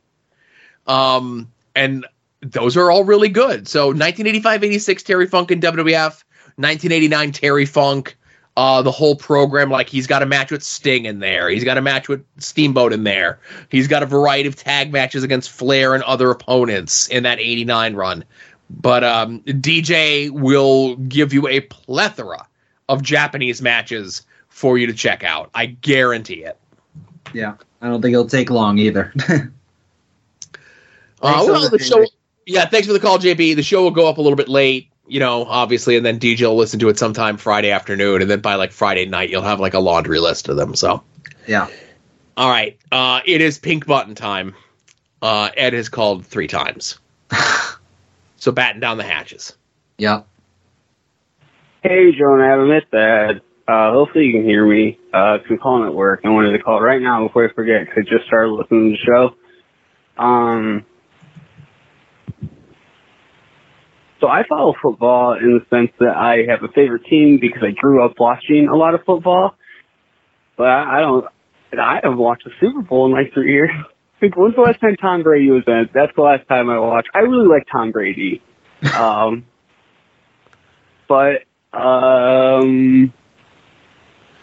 I don't know. Like, if you put a gun to my head right now, I don't think I could name 10 players. But Joe sounds really gung-ho about it, so I'm down. Let's fucking do this. Yeah! Let's win some money. Okay, bye. The soon-to-be-named Network Fantasy Football League is not going to be a bit. It is a serious money league consisting of serious professional gambling football fans. So, like me and Ed. No, it's all right. You guys can start a rival All promotion. Right. You can start the XFL of fantasy football leagues. Ed, we're going to be on that. Me and you are going to be XFL, and we're not going to let anyone else in. All right, next call. Hey, Joe and Adam, it's Ed. Let's talk Max Landis. Oh, God. Because it's fun to do. So, Joe, I know you've seen it, maybe Adam might have, the trailer for the newest part of the Kryptonian Epic, Max Landis' YouTube series. And are people just not finding out this is a thing? Because I've watched a lot of these. They're awful. I love it. They're so bad. Max Landis is a terrible actor. I love him. He's so bad. But here's my question. Do you think that he knows they're bad? And he's just like, fuck it, this is my medium to tell a story, and this is what I want to do? Or does he think he's making good shit? Because, like, I can tell you, I've watched hours of this. It's not any good. I love it. I wish he wasn't canceled because I wish more people could see this. It's so fucking good. That weirdos line was like, you're one of the weirdos. Oh my God, Joe, it's so fucking good. I don't want to call it and just talk about awful things. Thing 2, just real quick, and it happened today, and I was like, I should let Joe know about this. I listened to Eric Midget calls, and the day after Chris Benoit, all that stuff happens on that Monday, he gets really mad at Howard Stern because Howard Stern said Chris Benoit killed his family, and Eric said that you don't know that because WWE is filled with a lot of cool wrestlers and divas, and that maybe his wife did it. And then he says he's not going to call him the show anymore. Okay, bye. So Eric, the actor, Ed, how dare you, was maybe an original Chris Benoit truther that there was foul play involved, not involving him. Again, he really loved World Wrestling Entertainment. And I'll just say this to you. Obviously, social media did exist when the Chris Benoit thing happened, but it was in its infancy. Imagine social media today and the Benoit tragedy happening. Like, it would be the wildest thing. It would be just like Elon Musk would shutter Twitter. He'd be like, it's gone too far. You people are out of control. I'm taking the loss on this one, and I'm just closing Twitter. You're all gone, right? Yeah, I mean, you would have your segment of the fan base that would just refuse to acknowledge that Benoit's dead. Then there would be the people that would say that, like, clearly Benoit didn't do it, you know, like, and the people that would use it as a stance to shut down WWE, you know, like the AEW fans that are like, oh, look, can you believe this is happening there? It would be pretty interesting. The people that would celebrate it happening, you know. Now, the other thing that he mentioned in regards to Max Landis, Adam, how familiar with Max Landis are you?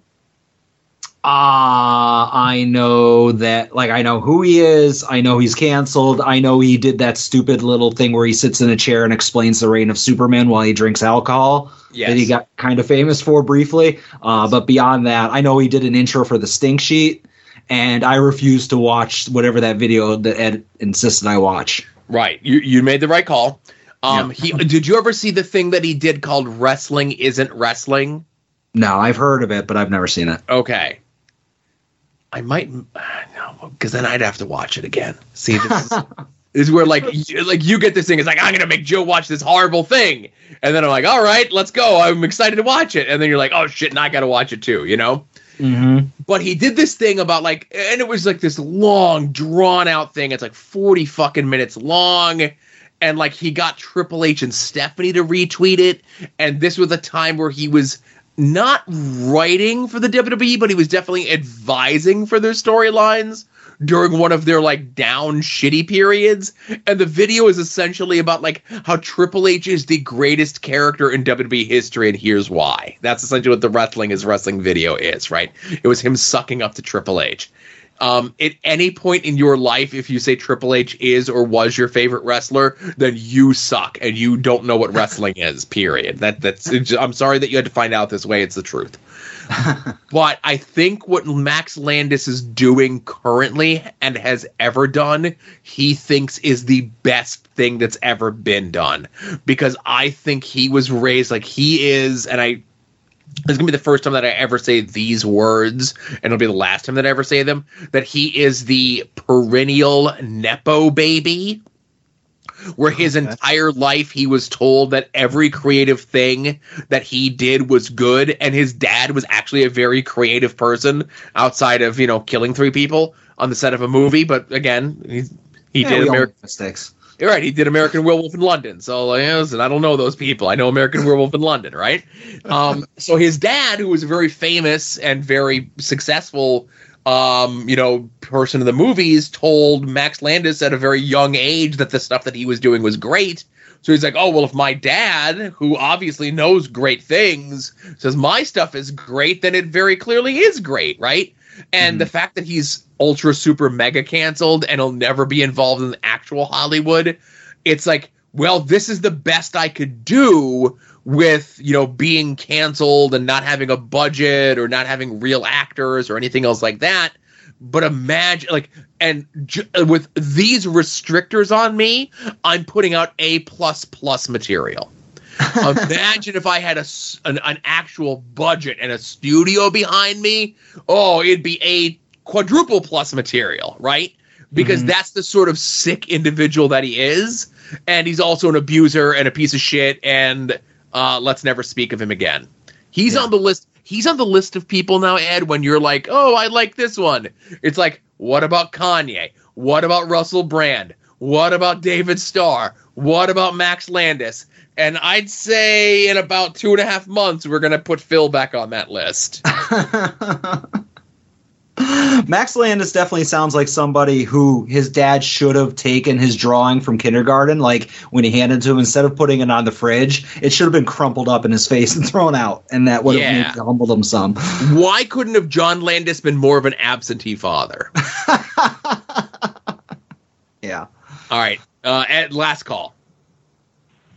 Hey, Joe and Adam, I'm like half asleep, and I found a YouTube channel that puts up ECW fan cams, and I was like, oh shit, is that Tiger Mask in the thumbnail? And it is. It's Tiger Mask versus Great Sasuke, and like the day after Christmas of '97, and they're in Queens, and like everybody seemed real hype during introductions, and then like within, I don't know, 3 minutes, they're chanting, bullshit at Tiger Mask because he's doing an armbar, and then they all just start chanting Hiroshima. So like, is the Queens crowd thing that they're all like fucking stupid and racist? Is that what the Queens crowd deal was? Because like I know you said there's a difference between like the Philly crowd and the Queens crowd, and I just wonder if that's the Queens crowd's deal, is that they're all just the goddamn stupidest people in the world. So yeah, give me a little info on that because they seem really fucking stupid. Okay, bye. Yeah, I know what he's talking about. So, I can say, so I don't want to say Ed, just the Queens crowd are stupid, ignorant racists. I could say the Philly crowd was also stupid, ignorant racists. I could say that the Jim Thorpe crowd was also stupid, ignorant racists. Multiple people at the Jim Thorpe shows in 1995 would wear a shirt that said "The Real Boys in the Hood" and have a picture of the Ku Klux Klan on it at the shows. There was a Philly show, and it never made TV. It was because it was the infamous fire chair incident show, where there was a Too Cold Scorpio versus Rocco Rock singles match that was delayed because the crowd chanted every black wrestler in the history of wrestling at Too Cold Scorpio in a negative connotation. So I just think wrestling fans in the 90s in general were racist. You know, if you look at some of the crowds as you get deeper into the Attitude Era, you know, and I just think the world was more racist from like 1994 to like sadly now. But I think ECW shows had like a more concentrated grouping of them. When you get that many attention deficit criminals together, you know, you're going to get them chanting. I'm sure they chanted like anti-Semitic stuff at people. I'm sure they chanted like all sorts of slurs for Italian people at like poor full-blooded Italians like Tracy Smothers and Tommy Rich, you know? I know they chanted when the full-blooded Italian gimmick first started, and it was JT Smith was pretending to be Italian. They would chant all sorts of, you know, racist Italian things at him, right? And then racist black things at him. So it was like a twofer, right? I just think that's what ECW crowds were like. I'd like to think that I never did those things. I probably laughed at them, which is just as bad. But yeah, they're all horrible people. That's all. Yeah. Slightly off topic, Ed, congratulations that you'll soon be going to see Twice in concerts in Chicago. I just want to say I've seen a lot of the videos and pictures you've put up on social media, and they might have caught my attention. So if you don't want something, you know, unfortunate to happen, send me some money to my PayPal. If you don't, you know what'll happen. That's all I'm saying. And hey, lastly, you know, obviously before we get to the plugs and weekly purchase and all that sort of jazz, things were busy. We didn't get a chance to watch Dark Side of the Ring yet.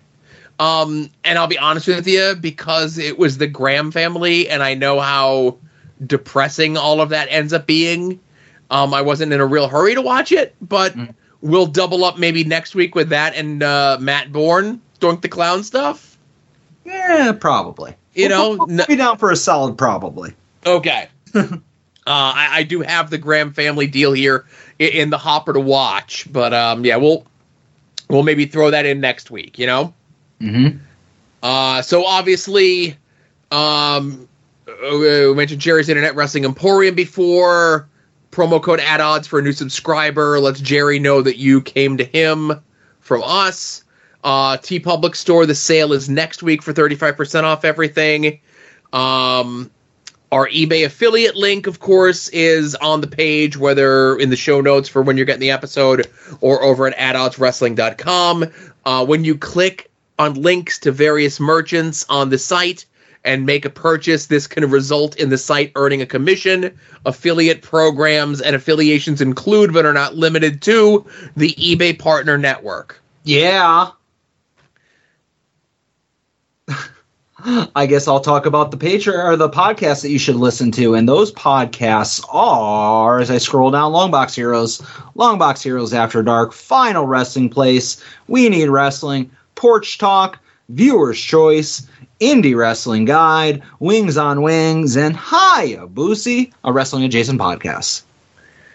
Adjacent. What'd I say? I said, and again, it's not a wrestling podcast; it's wrestling adjacent. Yes. Yes. So let's get to Adam's favorite part of the show. Yeah.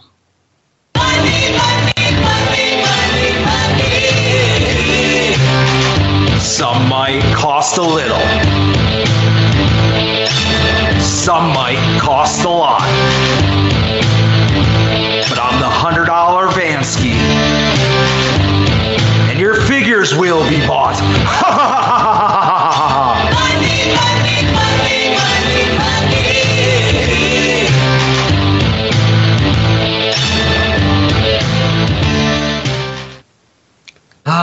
Joe, I had a reasonably big week. Not a large dollar amount, but I bought a lot of little things.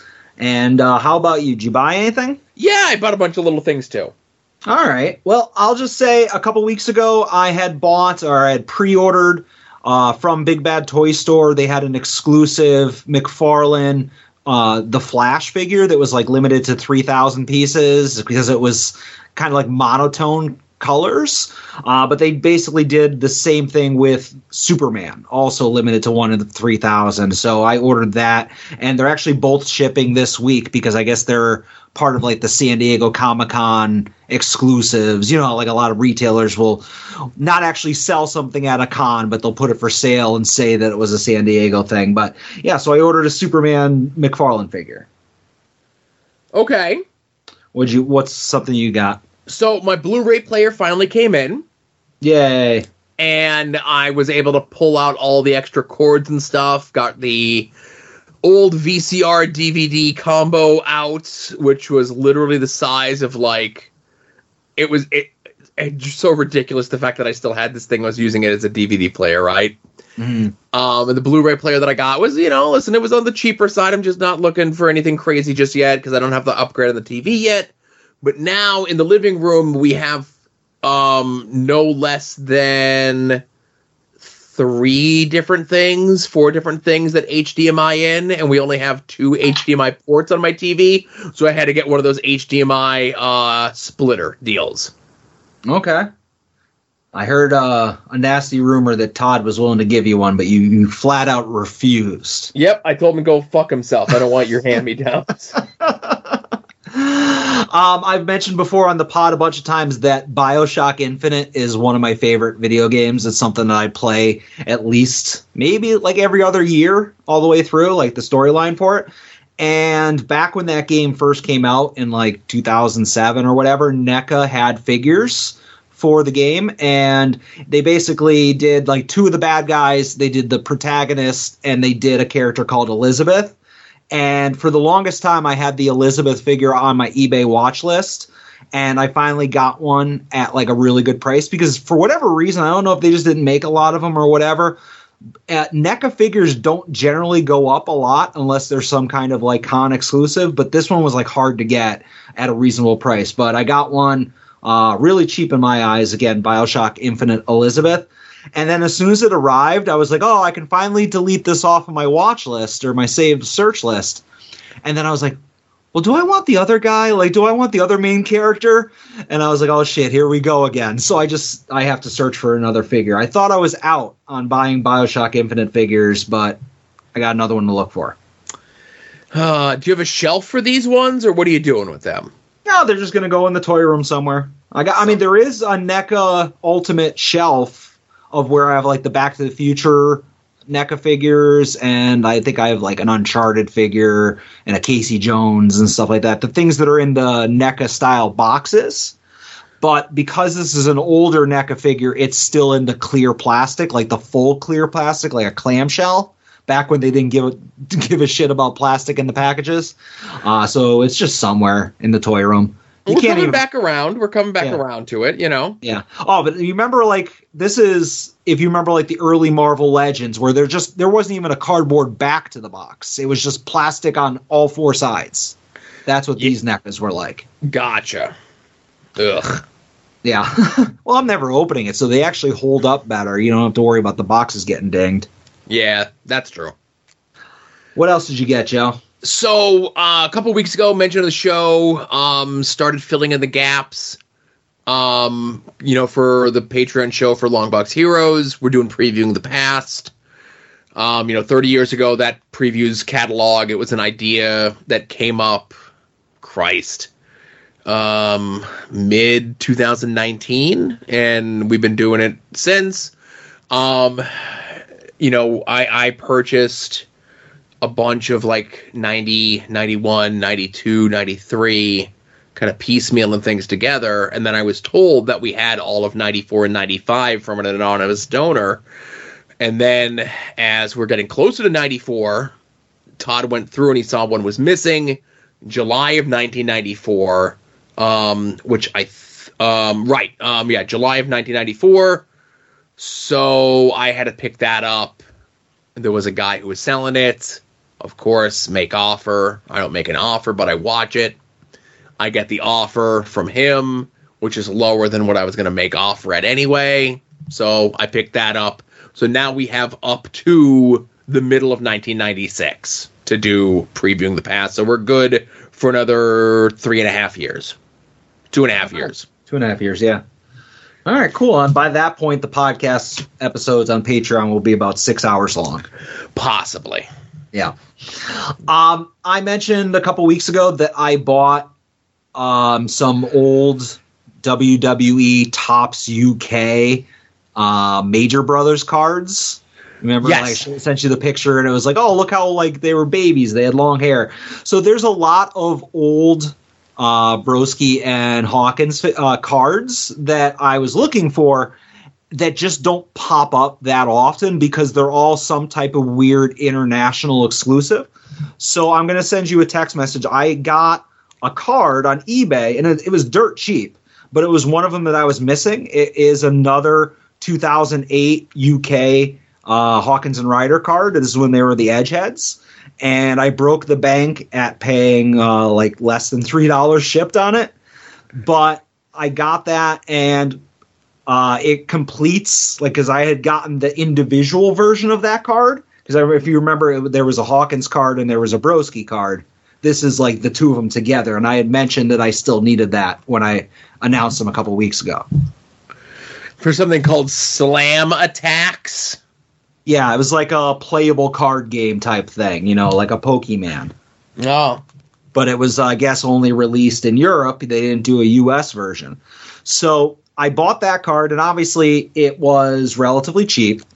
And I was like, all right, there's so many of these weird exclusives that I'm getting confused what I have, what I need. So I made like a master list of what, again, I'm talking pre-haircut stuff. So it has to be like old stuff. And I realized, okay, I'm missing this, and this, and this. And I made a list. And there was actually a bunch of them already on eBay. So I just did one swoop and knocked off like 80% of what I needed. And I'm sending you the picture. One of the cards is actually one that, if you look at the list, I won't mention it, but it's the second one down. I already had that, but I was like, oh, I'll grab another one.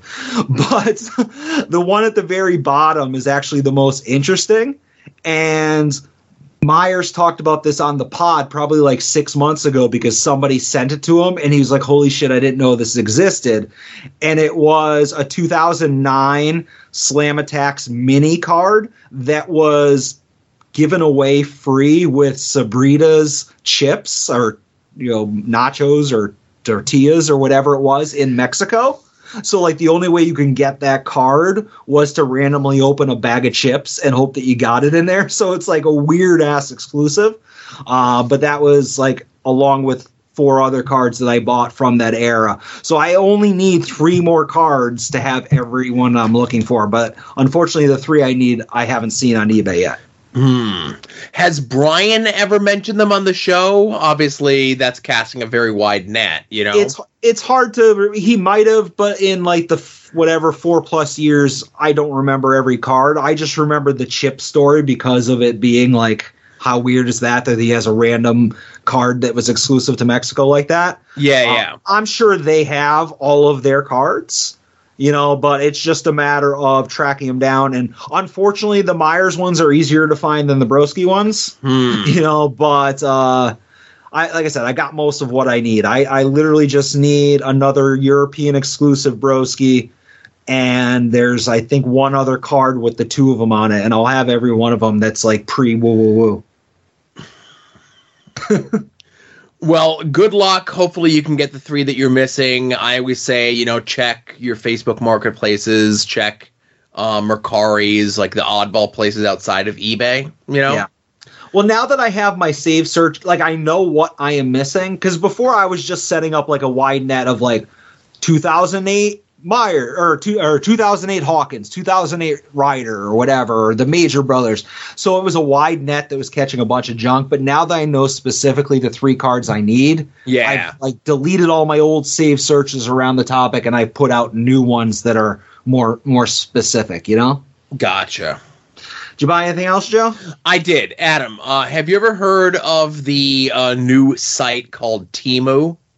I believe I have heard. It's like a site that all the kids are talking about these days. Yes, all the kids are talking about. I saw it advertised on a podcast I listened to a couple weeks ago, mentioned it to my kid, and it's advertising a lot of like things for teens and younger, right? Mm-hmm. I guess the best way I could explain it is it's a cross between Amazon and Wish. If you're familiar with Wish, I'm sure people are familiar with Amazon. Hak Patui. And I want to throw, I don't have it loaded up, but this is a light all heat, no heaters thing where we got our affiliate status taken away by Amazon like 4 months ago, right? Yep. And this week I've gotten 2 emails from Amazon about like, oh, we're doing like an affiliates thing, and like, you know, make sure you sign up and find out about it. And like, I can't log into my account because the account's suspended. So the second email I got, I replied to them and I'm like, you suspended my account 4 months ago. I tried to reopen it and you denied it. I unsubscribed from these emails at that time. Now I'm getting them again. And because my account is suspended, I can't unsubscribe from these emails. Mm-hmm. Either reinstate my affiliate status so I can unsubscribe from these emails or stop sending me these emails. So anyway, a bunch of the stuff that my kid watches and plays and so forth has these Temu ads on there. And listen, it's a piece of junk. I guarantee it'll be a piece of junk. It looks like a Game Boy Color, okay? And it advertises that it has 400 games on it. Now I know it ain't 400 Game Boy games on there, right? Yeah. But it was $7, and he's like, I want it. Here's $7. Could you order it for me? I'm like, yeah, whatever, right? So the problem with Temu is it's a $10 minimum on your order. You can't order anything less than $10. So I'm like, okay, what could I get for less than $3 with tax and everything else rounded up? So I'm searching because I don't want to just like, oh, I'll just get this random thing for me that I know will be a piece of junk that I spent a bunch of money on just so I can get over that $10 threshold. I'm going to kiss up as close to that $10 threshold, you know? So I found a pair of earbuds that kind of sort of look like wired earbuds that kind of sort of look like the ones that I use on a regular basis that were like $3.02. And when everything was said and done with tax, my total was $10.19. So I'm over $10. So I got myself another pair of earbuds off Temu. We'll see how they work. There is legitimate stuff on Temu. The monitor that my wife got for me for my birthday, I searched it out on Temu, and they're like, I'm like, oh, it's a monitor. It's got speakers built in. It's only like $70 or whatever it is. So I ran like the SKU through Amazon and Best Buy and a bunch of other sites, and the SKU came up with like the same model, and it was like within $5 of the Temu price. So I'm like, okay, there's legitimate stuff on Temu, but it's a site that I'm not familiar with, so I don't feel comfortable ordering from it, you know? Yeah. But my kid wanted the thing, so I have a Temu account. I ordered something from Temu. I'm sure when the thing comes in and it's a piece of junk, he'll be done with it, and hopefully the earbuds, if they're a piece of junk, I'll just feed them to my cat, you know? Yeah, I'm curious how that gaming thing works out, because a lot of times what these things are, whether they're on like anywhere from like AliExpress or Amazon or whatever, they're just running, they're Android based, they run an emulator, and it's like, here's a ton of like Nintendo games, and it might be shaped like a Game Boy, but like they'll have all the old 8-bit Nintendo games on it, and like 16-bit games for the Super Nintendo and whatever. Because I've been tempted to buy one of those cheap consoles that are on Amazon that's like 10,000 games for $50, just because even though I know half of those games are just like Japanese ROMs of like the US games, I still just want something that I can play Mario Brothers on, you know, like Mario 1, 2, 3, that kind of stuff. But I have, you know, obviously I have the SNES Mini, you know, which is what have you, but then I have on my list, and it actually came good reviews. It's a little bit more expensive. It's this thing. It's $120 if you can see it on the screen there. Yep. And it has 11,700 games on it. Yeah, I've watched some YouTube reviews of some of those things, and like I said, it's just like they'll be like, "All right, here's Mario Brothers 1, but then here's 50 other versions of it in different languages." Yes. And they're counting that as 50 different games. Right, you know, and so that's what how I'm they've had it out. Right, because they don't give you the full list of the games, you know? Yeah. And they didn't give you the full list of the games on the thing, the Game Boy thing that I got for my kid, but I'll roll the dice on his $7. I won't roll the dice on my $120, you know? Yeah, and some of the ones that I think I have one or two on my Amazon wish list that are maybe in like the $60 range, you know, like I've managed to figure out which ones are a little bit less, because I don't need two controllers or any of that shit, but they're all garbage, but I still want to try one. Right, and I'll let you know how this one is when it comes in. What inspired him to look into this was, you know, with the celebration at McDonald's around Grimace's birthday. Mm-hmm. It's web-based, but it looks like the Game Boy Color interface. It's a Grimace skating game.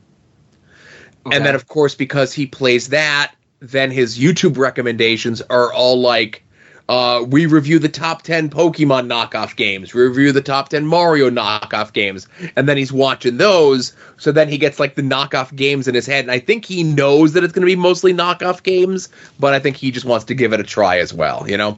Yeah, $7, whatever. Exactly. Yeah. And then my $3 for earbuds that I usually buy, like the top of the line ones for like that are for my MP3 player off of Amazon Hak Patui for $6, you know? Yeah. My last thing, and this isn't a purchase, but friend of the show, Zach from Rubber City Toys, sent me along one of his latest productions. I'm going to shoot it over to you. This is actually something that I talked about when I saw him tease it a month or so ago over on Instagram. But he sent me the glow-in-the-dark Doomhausen figure. Oh, look at that. That's pretty funky. Yeah, and the glow feature on it, I took a picture and I sent it to Joe. It's of what it looks like glowing. It's got some solid glow to it, but really nice figures. I like these like kind of boutique small business wrestling figures. Like he did one for Derek Dillinger and Eddie Only and other Danhausen ones. And I think that if you're like a toyetic man wearing a mask with husks on it and you got shafted out of getting a major bendy, maybe something like this would be a suitable, like, what do we say, just to tide them over until the big fig deal comes in, you know, like a smaller production thing like Rubber City Toys does. But thank you, Zach. This thing's awesome. I'd said that I wanted one and he hooked me up, so I'll be tweeting this out tomorrow. Now, is this an officially licensed or recognized piece of Danhausen merchandise?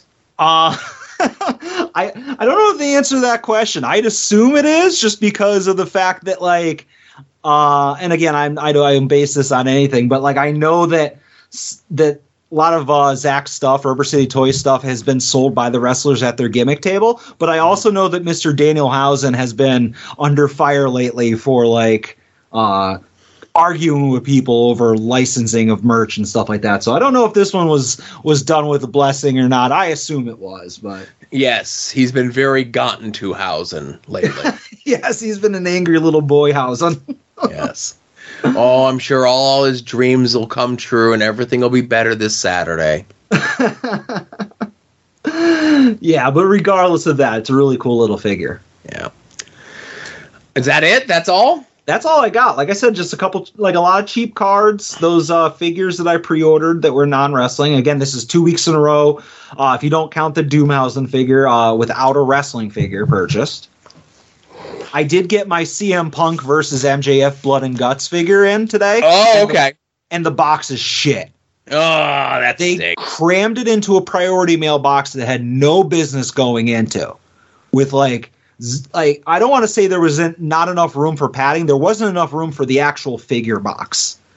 I'm super pissed. Like you spend $60 and then you wait like 5 months, and they take your money right off the rip, and it's like, oh hey, they should have just thrown a fucking stamp on the thing, at least saved in recycling, not waste the money on the box. Just throw a stamp on the figure and just send it to me. It would have came in the same condition, but I got that.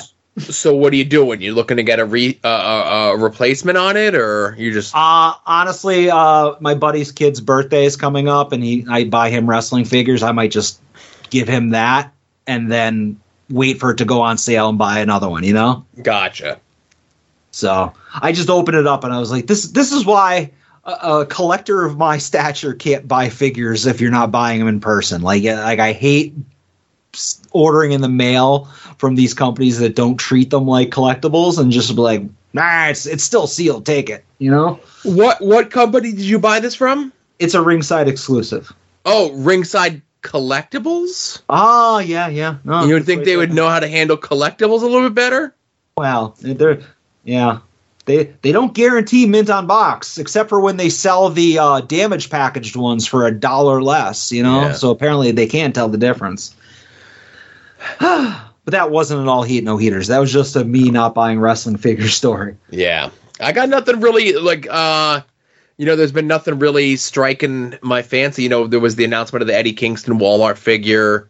Yeah. There was a teased LA Knight basic, but no official announcement on that. But those are the things I could see. We'll see what people have at the merch tables at LVAC this weekend. Typically I'm more of a food guy at the shows. I partake in the vegan treats and stuff that they have there. But we'll see what new stuff is there. Yeah, no, I'll have to go over and get some. I need to get some Mark photos. Yeah. I don't think I got any last time I was at LVAC. I think the time before you did, but not the Yeah, I think the time before, I think it was CPA and, obviously friends of the show and whatnot. But last time I did it, I wanted to get a picture with Ian Riccaboni last time, but I had I was outside and I missed him and things came up. But so. Yeah, if he's there, there's a good chance he'll be there tomorrow. No guarantees, but if he is, I'll make sure to point you in his direction or vice versa. How about that? Perfect. Yeah, I got to do a better job, Yes. But that's it for me, Joe. All right, that's it for me as well. Thanks, everyone, for listening. Hope you enjoyed the show this week. Of course, this was episode 246 of At Odds with Wrestling. For Adam, this is Joe saying be safe out there and enjoy some wrestling.